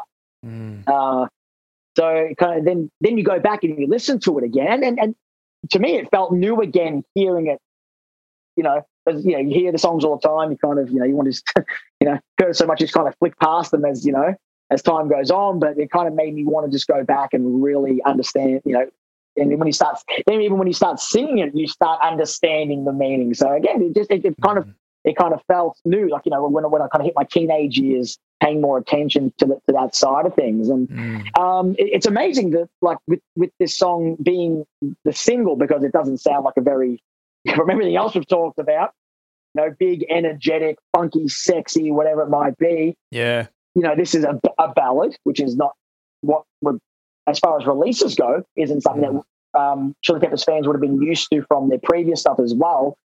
But yeah, like it came to a time where they were going to find the next single of the song. The next single to release. Sorry, same thing, kind of. Yeah, next single to release. Excuse me. And they had the guys from Warner at one of their shows come check them out. And you had all the PR guys there and everything. And they basically had to, this was basically them to show off what the Chili's were made of. And when they got to performing this song, I think Anthony had missed his cue, or he buggered up his lyrics, or it was something like, I think it was more to do with him missing the cue. So it was like, he completely stuffed it up. The band, the audience started singing the song. Like as soon as the time was to come in and sing, and he forgot to sing his part, the whole audience started singing and then took over. And after the show, he was chatting with the label guys there, and he was like, "Oh my God, I can't believe I butchered it. I missed my cue, and oh no, tragedy! I embarrassed myself in front of the label here." And they were like, "This is a blessing in disguise. We just found your next single." Yeah, right. If you've got a song that everyone's already singing, a bunch of kids, have already sung before it's even been released, that already engaged with it. Bang, we know what we're releasing now. And shoot, how about that? And look what it turned out to be. The biggest, to this point, biggest stream song. So I'm guessing it probably is still their biggest song to date. Yeah. Yeah, going from Give It Away to this song as their next single is a pretty big jump, isn't it? Pretty big difference. It's very unchilly. And there's no, sometimes when you hear bands like, that are big rock songs, big energy songs, and they have a ballad and everyone's like, oh, this, sell out, no, there's nothing sell out about this. This is deep. This is deep. And there's always elements in there, especially with that, towards the end of the song, we talk about the meaning of the song. Under the bridge downtown is where I drew some blood. Yeah. Under the bridge downtown, I could not get enough. You're talking about, under the bridge downtown, where I gave my life away. It's basically, it's validating the meaning of what Under the Bridge really is. But so it just, it's heavy, man. It's literally very heavy. Yeah. Yeah. Well, this reached number 2 on the Billboard Hot 100 charts behind Jump by Criss Cross. Wow. A song with a real deep meaning, yeah. But Inside Out is wiggity, wiggity, wiggity, whack, yeah. That's kind of funny, actually. I was just thinking, like, the whole Under the Bridge thing. There was a song on Nevermind, released on the same day, as we've said earlier in the episode. Nirvana's song Something in the Way, also Kurt sung about sort of living under a bridge. So on those 2 albums, similar. I'll just sort of... That wasn't a release. That song wasn't a release, though, was it? No. A single, yeah. No. So, but, that story was often talked about, and, Kurt living under a bridge in Aberdeen, and obviously Anthony doing a similar thing, but taking drugs. So, kind of interesting. Those upbringings, eh? Yeah, they definitely write good stories, don't they? They've lived through some shit. Yeah. But, this song definitely kicked the Chili Peppers into the top 10, as David Fricke of Rolling Stone said. Now, this was originally a poem that Anthony Kiedis wrote, and I think Rick Rubin was going through his notebooks one day. Is that right? I believe he picked it out. That is in the documentary, book. I think. Yeah. Is I thought it might have been in the Kiedis book. Oh yeah, actually it might have been. Yeah. So Had to use it, yeah. Let it out, yeah. 'Cause he was always just noodling poetry, words, yeah. I think he was a bit funny about singing this song at first, wasn't he? From what he didn't want to sing it or share it with anyone, but he eventually came around. So yeah. So I don't know if that was because of the words or the style of singing that he sort of had to do, more of a ballady style. I'd say it would have been probably a bit of both, and it's pretty, because it's pretty heavy, you know, like but it's personal. It's extremely personal, no matter what way you sing it, you know. Yeah. So it worked out well in the end, and I think it is a song that's not just a hit because it's a great sounding, commercially accessible song, but I think lyrically it does kind of hit a lot of hearts, a lot of people, whether it's to them or someone else. Yeah. Yeah, great song, classic great song, and obviously paid off well for them, as you said. So, but I don't know if this album would have been as popular without this as a single, maybe. Yeah. Not at all. No. So, an album where they just went all in on everything. Why not throw it in there? You know. Yeah. So it's good because it's relatable. I think this was in the Kiedis book as well, where he talked about he thought it was funny that like housewives and stuff would hear Under the Bridge and be like, "Oh, this is a nice song," and then they'd buy the album and take it home, and a song like Sir Psycho Sexy would come on, and they'd freak out. yeah, it's like that. Yeah, a lot of people. I think we've all made that choice when we've heard one song, you know, that the band has released and it's going to have the commercial appeal to it, and then you get the album and you're like, oh my God, what the hell what have I bought? You know, what is, I was not expecting any of this. Whoops. Yeah, and we'll get to Sir Psycho Sexy shortly. One of my favourite tracks. Oh, so sexy. Yeah, love it. Let's keep it up. Let's keep on. What do we got next? Naked in the Rain. It's amazing how fun the album again, a great album, but how fun the rest of the album gets from this point. Yeah. You know, it gets a bit silly. Yeah. Like I said, Naked in the Rain. It's just such a silly song. Yeah. This reminds me of Suck My Kiss a little bit. It's got that sort of tightness, that riff tightness, where they're just so tight together. Yeah. Sort of punchy, like Suck My Kiss a little bit to me. Just so funny, just lyrically, it's just funny. It's about whales and Dr. Dolittle and all this kind of, it's just a bit more of a fun track. It's a cool song. It is. It's got a great groove. Yeah. Just a bit of, very kind of almost anthemic. The chorus is very just sing along. It's got it's got a very sing along feel to it. I don't know I've never heard it live before. I've never researched if they've ever done it. I'm sure they probably have. It's something that's just like I said, a bit of fun. Yeah. Great song. Bass sounds great. Tight as. Excellent. That's what you want. That's what we want to hear. Yeah, nothing more probably. Yeah. Next up, Apache Rose Peacock. Yeah. This one sort of reminds me a little bit of Sir Psycho Sexy. It's like it's baby brother or something. Yeah, the connotation of it. Yeah, I mean, I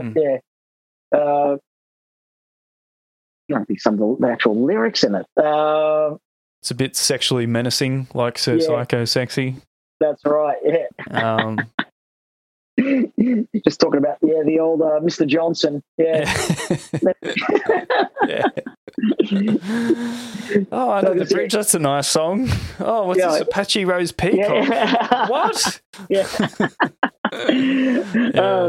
Doesn't get much more than that. Then when you get basically kicking it. Yeah. So what do you like about as far as the song Apache Rose? What's your take on it? I think it's a sexy song. Just sexy? It is. Funky. It is. Yeah. He's a freak of nature, but we love him so. Yeah. Yeah, it's just kind of menacing. Like it's, I don't know if that's the right word. It's they just sort of like a lot of the songs have got that sexual connotation, but this one sort of ups it a little bit, like Sir Psycho Sexy. I just think it's a cool sort of fun song. It's a strut, you know. It's about just, I guess, male hedonism almost, you know. But yeah, and it's kind of what you come to expect from Anthony Kiedis lyrically. of course, yeah. You know, yeah, he's got a hymn written all over it. So not shying away from the obvious. Let's just say, yeah, and especially if you read the book, you sort of get what he's about, and it makes sense. Absolutely, yes, absolutely. Yeah, no, it's a cool song. Love it. The next one. There's almost 17 songs, eh? Yeah. Yeah, it's huge. Yeah. But we've got the greeting song. Man, tempo. This has got you talk about speed of a song. This one's a big got a speed, loud song, just like just kind of driving in your car kind of song. Crank it up, play it loud, have some fun with it. Yeah. Yeah, this is cool. It's like it's got this sort of frantic, sort of high energy thing about it.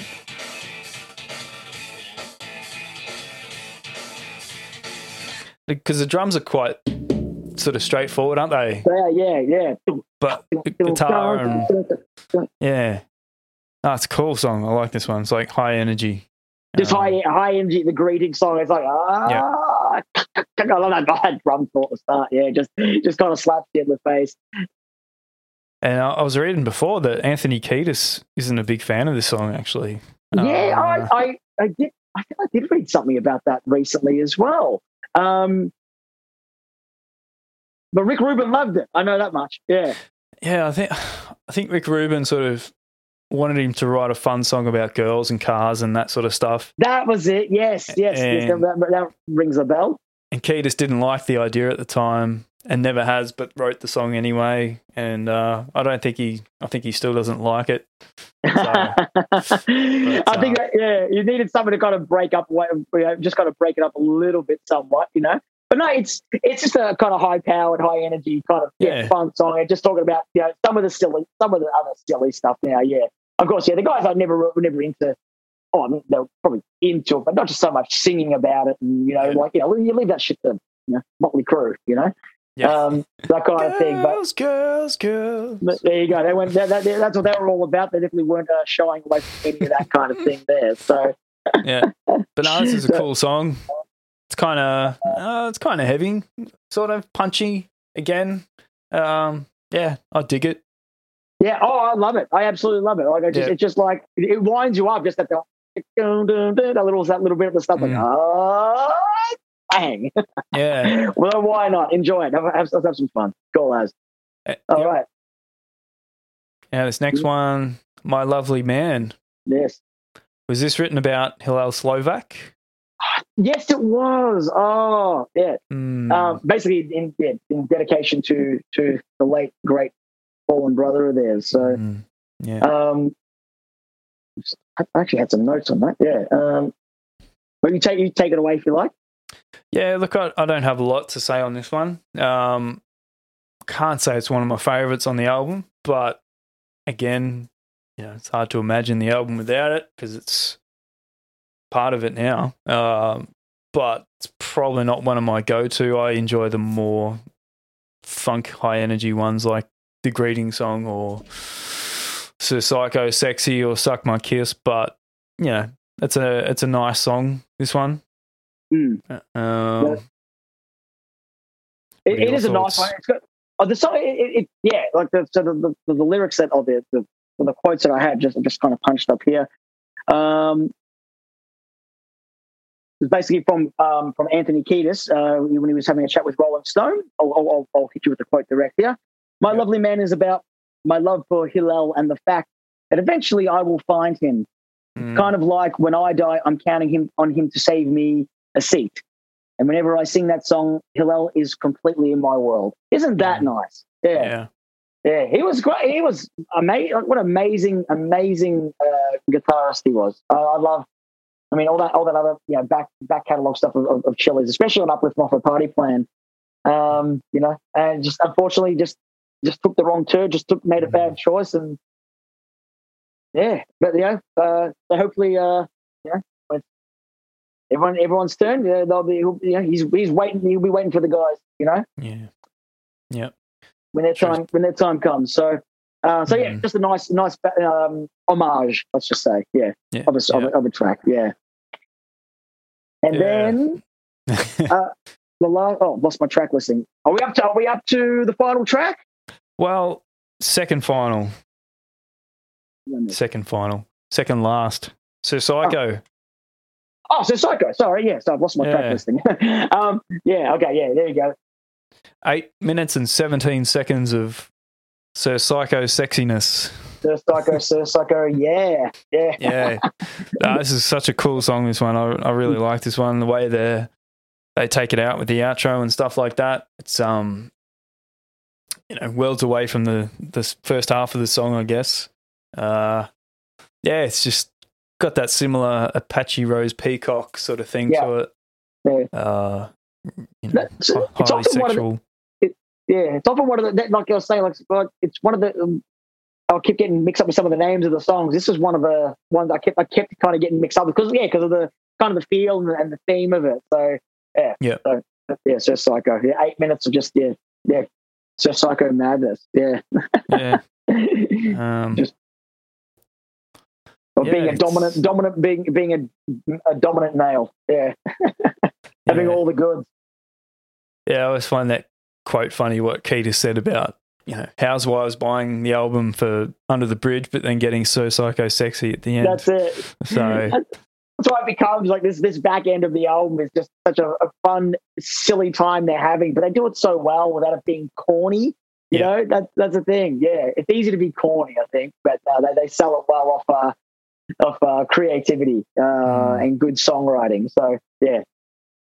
And I think they were at the right age to pull off some of the lyrics that they did, like out of this album. They were at that age that sort of maybe made it okay, but you can't imagine them releasing something like that these days, or anyone for that matter. Anyway, it's that's such a weird thing when you hear a lot of the. Look, I mean, if I turn on MTV, and I'm basically watching softcore porn, why does all this stuff have to get thrown under the bus? When all the same shit that's popular today is talking about the same stuff. Yeah. I don't know. Some pretty gross stuff out there now. Like tacky gross too. Like this sort of stuff is sort of funny, sort of almost comedic. Bit tongue in cheek. Yeah. Yeah. But stuff today is just tacky gross. It's not. Tack. It's not even artistic. It's not even. No. It's just. No. It's just all out there. It's a lot of it is more visual appeal than audible. Which really sucks. Yeah. So big hat tip to Sir Psycho for me. It's one of my favourites. Awesome. And the last song, track number 17, They're Red Hot. They're Red Hot. The one song that was recorded out. Is it? I think so. Written and performed by Delta Blues musician Robert Johnson. Oh, there we go. Okay, I think I'm gonna have to look that up. I was unaware that was a cover. The one song that wasn't recorded in the house. Huh? Sorry? The one track was not recorded in the mansion. Oh, where was this recorded? Outside, just outside. Oh, okay. Outside the mansion. Yeah, they did it outside, just like basically on one of the hills there. It was all in just open space. Microphones. Very simple setup. That's why you hear it. It sounds like it's. It doesn't sound like it's mass produced. It's very a lot of the drum work on there. Chad's playing. It's actually just playing with his hands. It's just bare hands. No stick. Actually, the whole song is all done with his hands. Okay. So there's no real kind of groove. It's getting that real kind of that delicate kind of snare sound. He hit the cymbals with his hands. That fucking hurts, by the way. Yeah. Doing all that.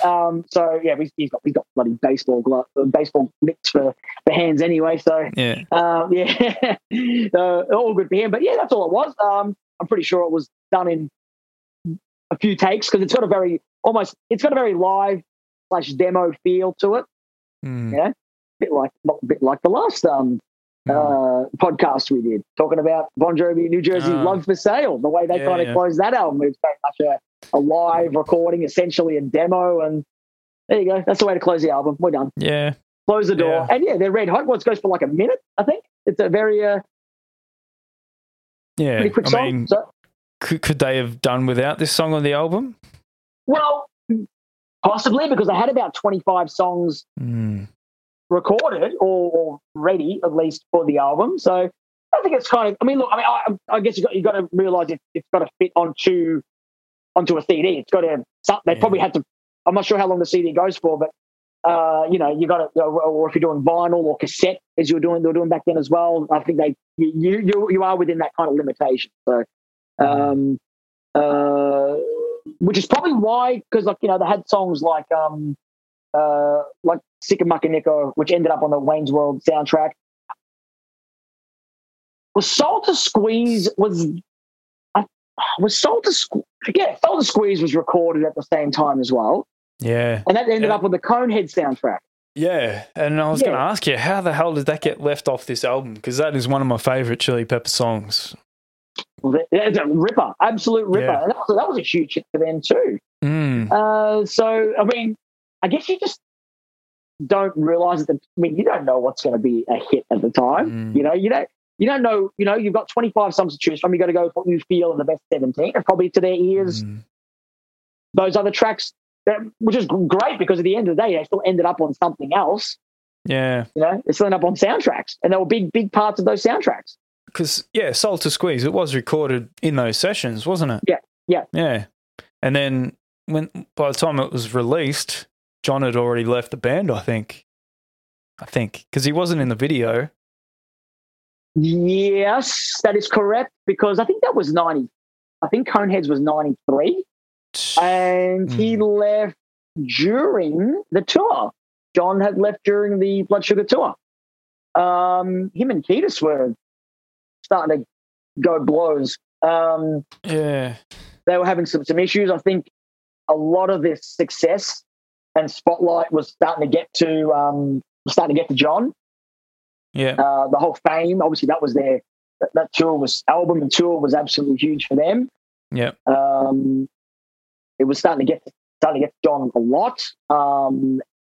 During that tour, he had brought someone in with him. I think when they were doing their European tour, he met up with someone over there, a girl over there, and she basically comforted John, and she started traveling wherever he went, with the band. And Anthony hated that because they had a rule, basically, no girlfriends, no wives, spouse, whatever. That was the rule. John just said, fuck it. And he basically told them just before one of the shows, I'm not playing, I'm done. I'm done with the band now. But no, they convinced him to do the show at least. But they said that the gig was just shit house. It was like, that someone's leaving. Like, it's not supposed to be this way. One of your brothers is leaving, but so the gig was pretty ordinary. John had left, and they brought Eric Marshall in to fulfill the remainder of the tour. Yeah. Okay. Yes, a session guy. Yeah. So, yes, getting back to the point, yes, John had left the band by that stage. Well, there's the backstory to that anyway, yeah.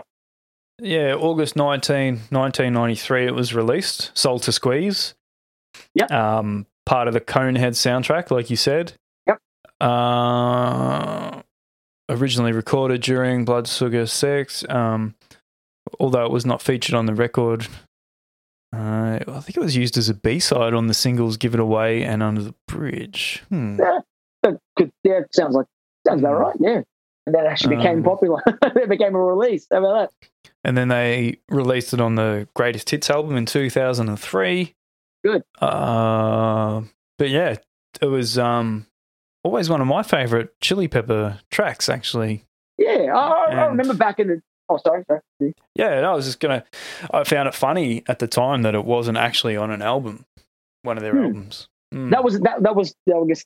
Sorry, before I interrupted. Sorry, it was what I was going to get to myself was when I was younger, doing my research and buying the CDs and all that kind of stuff. I couldn't find this thing anywhere. I couldn't look up Wikipedia for it. So it's like, where is this thing? So for years the song had just passed me by because I didn't know. And then a friend of mine had the Conehead's soundtrack. I didn't. They just had it on, and I'm like, oh well, I didn't know they were listening to. I just had this CD going on in the background, and it was probably like 98 or 99, whatever it was, 1998, 99, and I was like, oh my god, here's the song. I took the CD home and I burnt it, as we did. As it was a style at the time. But that was like, I was like, oh, what a relief. Okay, so my journey was over, like finding out of that. So that was cool. So it was such a great song. Yeah, great video too. Is it the circus or something? I can't remember. The traveling black circus. And white video. Yeah. It's been a while since I've seen it.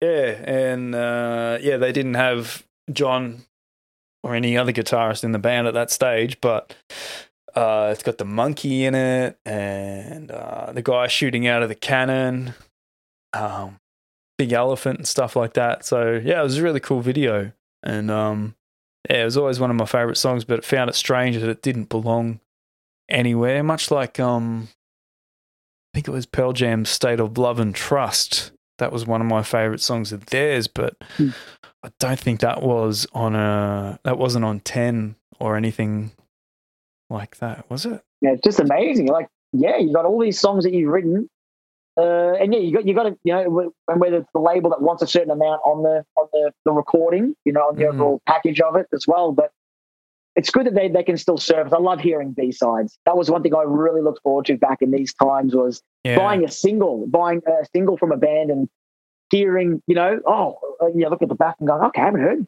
this song. It's not going to be on the album. So what's this all about? So that was a really cool thing. So I've still got so many of my CD singles from bands, growing up, and it's like I learned, it's like it's so cool having that, because it was just like another way to get.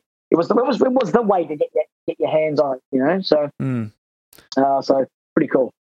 Yeah, B-sides was always the thing, wasn't it? Even on like record singles, you'd have obviously the lead single and a B-side on the other side. Same with CDs. I guess with the digital age, there's no such thing as a B-side. No. There's nothing to print it on the reverse side of. That's it. It's just all out there. So this amazing album, it's like I can't remember. I asked you this, like, what was your first experience? I probably should have asked at the start this, but what was your first experience? Like when, I can remember when I first got my hands on it and started listening to it. What was do you remember when you first acquired such the item, the recording? I don't actually. Like, my copy is pretty old, so I have had it a while, but I don't remember when I brought it. I know, going back to our mutual friend Jared again, and his brother Ty, he was into a lot of Green Day and Chili Peppers. So I reckon it might have been through him that we got into the Chili's, but I don't remember exactly when. But yeah, he was always cranking music. I'd stay at Jared's on like Friday night, and then early in the morning, his brother in the next room would be cranking out Green Day and Chili Peppers and that sort of thing. Man, it was just such a great time now that I think back. Like, yeah, man, that's what I'm saying. Stuff just takes you like that. Yeah, and me and Jared were discovering Nirvana and Silverchair and all this stuff. And then you'd hear like Green Day coming from the next room, and you're like, oh, that sounds pretty cool. Like, I'm still half asleep, but that sounds pretty cool. I wish you'd turn it down a little bit because I'm trying to sleep in here. But yeah, he was more sort of punk and funk, whereas we were more grunge and rock and stuff, I guess. But at the end of the day, it all bloody crosses over and comes together. So yeah, I don't remember exactly, but Chili Peppers have been on my radar for most of my time, I guess. So, but yeah, I definitely got into, I think, like Californication and was it By the Way? Is that the album after that? Yes. And Stadium Arcadium. But this is a different era for me, and definitely appreciate it. But Yeah, so I can't remember exactly, but they've always been there in some capacity. I That's think. cool. Yeah, Excellent. yeah, and the artwork, man. Like I was just looking at that as we were talking. Like that's pretty iconic sort of artwork, I reckon. I love it. It looks great on a t-shirt. Do we know their logo just looks great on a t-shirt? Yeah. Do we know who did the artwork for this album? We have I believe Let's we have a look. A look here. Oh, tongue illustration by Henky Panky. Oh, yeah, old mate Hanky Panky. Yeah, I know him. Panky. So it's probably one of the band. Artwork, all photography. I've got a little something here. So all photography, paintings, and art direction for Blood Sugar Sex Magik were credited to filmmaker Gus Van Sant, with the exception of the tongue illustration. Here we go. With the exception of the tongue illustration, which, according to the album booklet, as you just said, is credited to Henky Pinky, otherwise known as Henk Schiffmacher. Okay. There we go. That's all it is. It's just... Okay. Yeah, well, that artwork is really cool, actually, now that It is. It's just like I said, it's very iconic. You see it a lot through pop culture. You see a lot of T-shirts these days with a lot of the Blood Sugar Sex Magik stuff on there, whether you're a fan or not. We have that debate of the people wearing the T-shirts, whether they're into the band or not. Name 3 songs, as we like to shout. But yeah, it's just so cool. And yeah, I remember.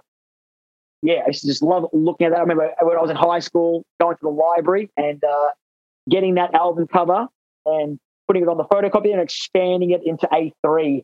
And because I just wanted to have that nice and big on my wall and in my locker as well. I was a weird kid in year 7 with my obsession of the Red Hot Chili Peppers back when I was in high school. I went to America in 2007. And I remember I came back with a T-shirt with this on it, but I didn't wear it much because it didn't fit me very well. And I too baggy, was it? Yeah, it was. Yeah, yeah. It was like I know you love them slim. It was a really wide fit, and I don't think I really wore it. I reckon I've chucked it out since. Idiot. You chuck it in the dryer, crank up the heat, and shrink it. Yeah, it was like sort of really short, but then it was wide. I'm like, what sort of a shaped person fits in this? So I didn't really wear it. Another notable mention that I just sort of was looking through the booklet. So this was produced by Rick Rubin, but it was engineered by Brendan O'Brien, who is a record producer in his own right. He's worked with the AC/DC, Pearl Jam, Stone Temple Pilots, Bob Dylan, Rage Against the Machine, Bruce Springsteen. What are some of the albums? Pearl Jam's Riot Act, Pearl Jam Binaural, Korn Issues, Limp Bizkit, Significant Other. He was a mixer. Yield, Pearl Jam, Soundgarden, Super Unknown. He mixed that. So this dude's been all over shit as well. Man. Yeah, AC/DC, Rock or Bust. All over it. The masterminds behind it, eh? It's incredible, yeah. So we'll just say something about, I wanted to jump back to Rick Rubin for a sec. Yep. Now, I believe initially he did want to work with the Chili Peppers. I think he was meant to be on the Uplift Mofo Party Plan album. He was asked to come in on that, but he wasn't a big fan of their lifestyle at the time. You're right. A lot of the especially with the heroin use and all that kind of stuff there. So he essentially just backed out of it. I wonder what that album was. I mean, that's actually one of my favorite albums by them, by the way. So, judge it for what it is. But I mean, I wonder if it would have gone in a different direction. Musically, sonically, all that kind of stuff, songwriting wise, if Rick was on that as well, but we'll never know. And that's why it's in history now. So, I love that. I do love that album. But yeah, it's great that Rick had come aboard with the Blood Sugar. They were very happy to meet, handshake on that and get it done. So, and boy, oh boy, did they get it done. Yeah, I think they came together at the right time there. You know? Absolutely, yeah. So they were better. They were a better band. You know, bringing John and Chad into the band. I mean, you listen to, like I said, Mother's Milk is my favorite album from them. It's just such an exciting album. It's very arena rock. It's production. It's very big choruses, big guitars, metallic sound. That's what I like about it. It's very accessible as well, and the songs just just carried themselves for what they were. So you could, and at the time that was their most successful album.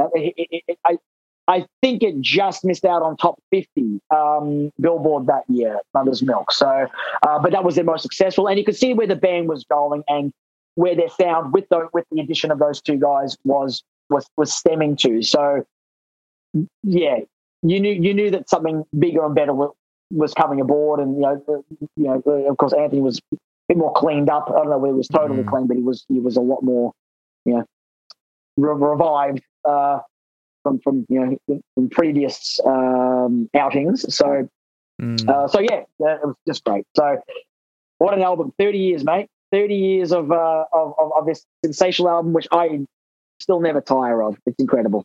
Yeah, 30 years to the day. Obviously, by the time this episode comes out, it'll be in a couple of days, but we're recording this on the 24th of September, 30 years ago to its release. Yeah, man. All right. Yep. Favorite songs? Hit me. What's your top three? Oh, shit. On the spot. On the spot, yeah. Hang on, let me get... it's a bit hard to read the track listing on the back of the album. So let me get into Spotify. Yep.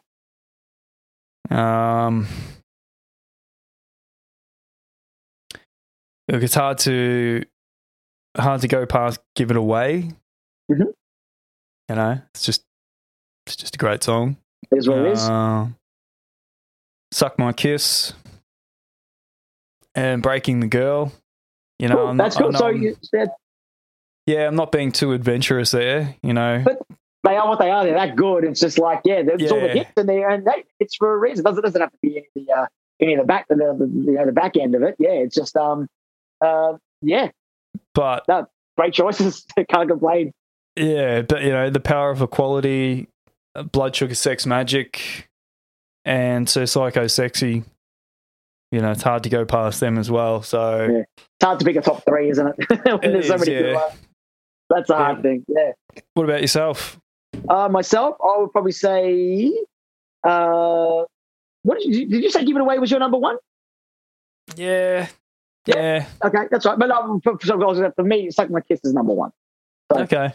That's I just love it. I guess because it's for me, it's personal in a way that it was a development for me with my drumming. Okay. I always end up nerding back to my drums, but I just love that song so much. It's just so near and dear to me.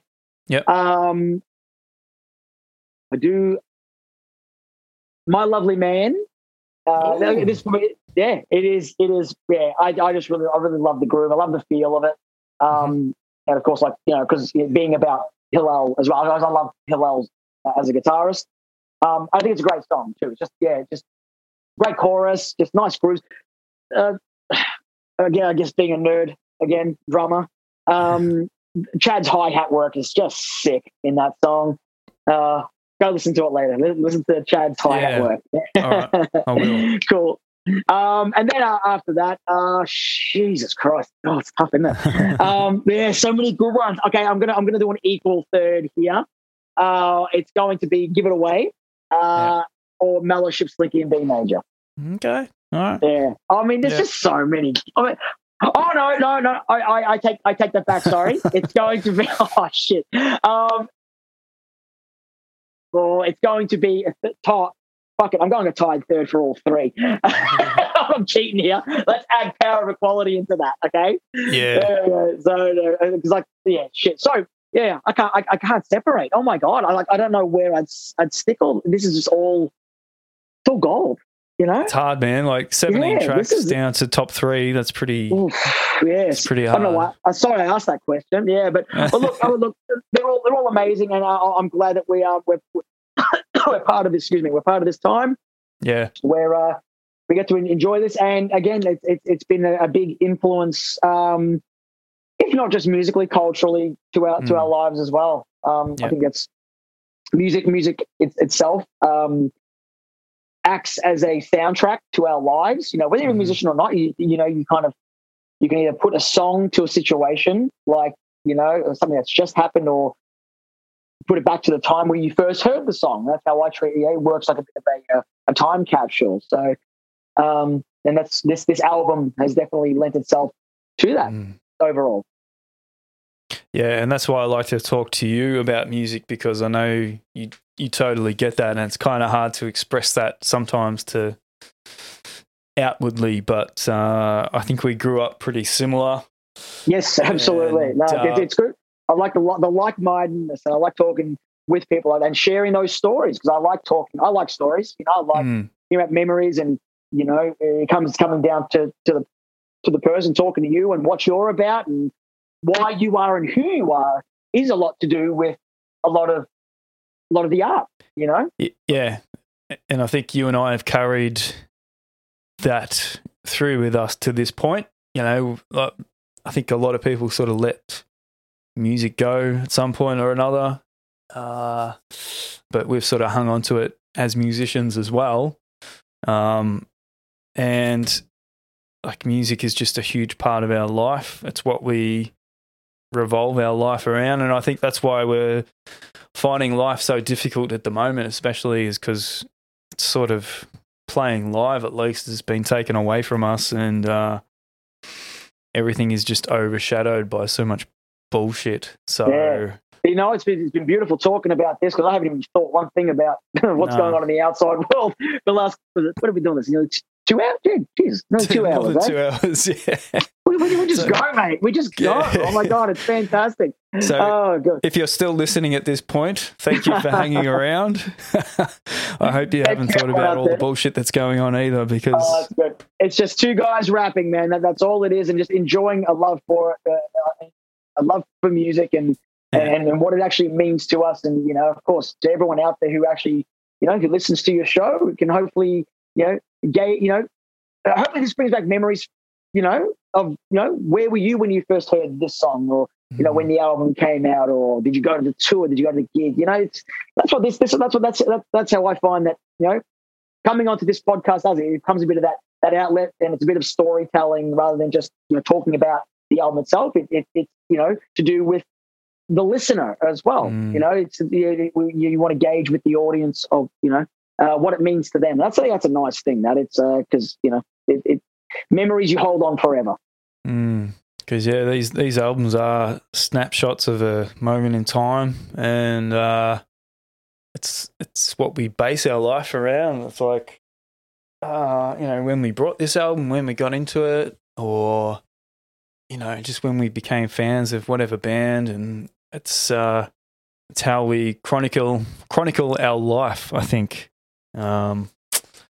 So, well, this has been fun, and I didn't expect us to talk this long about it, but I'm not surprised either. So that's good. That's awesome.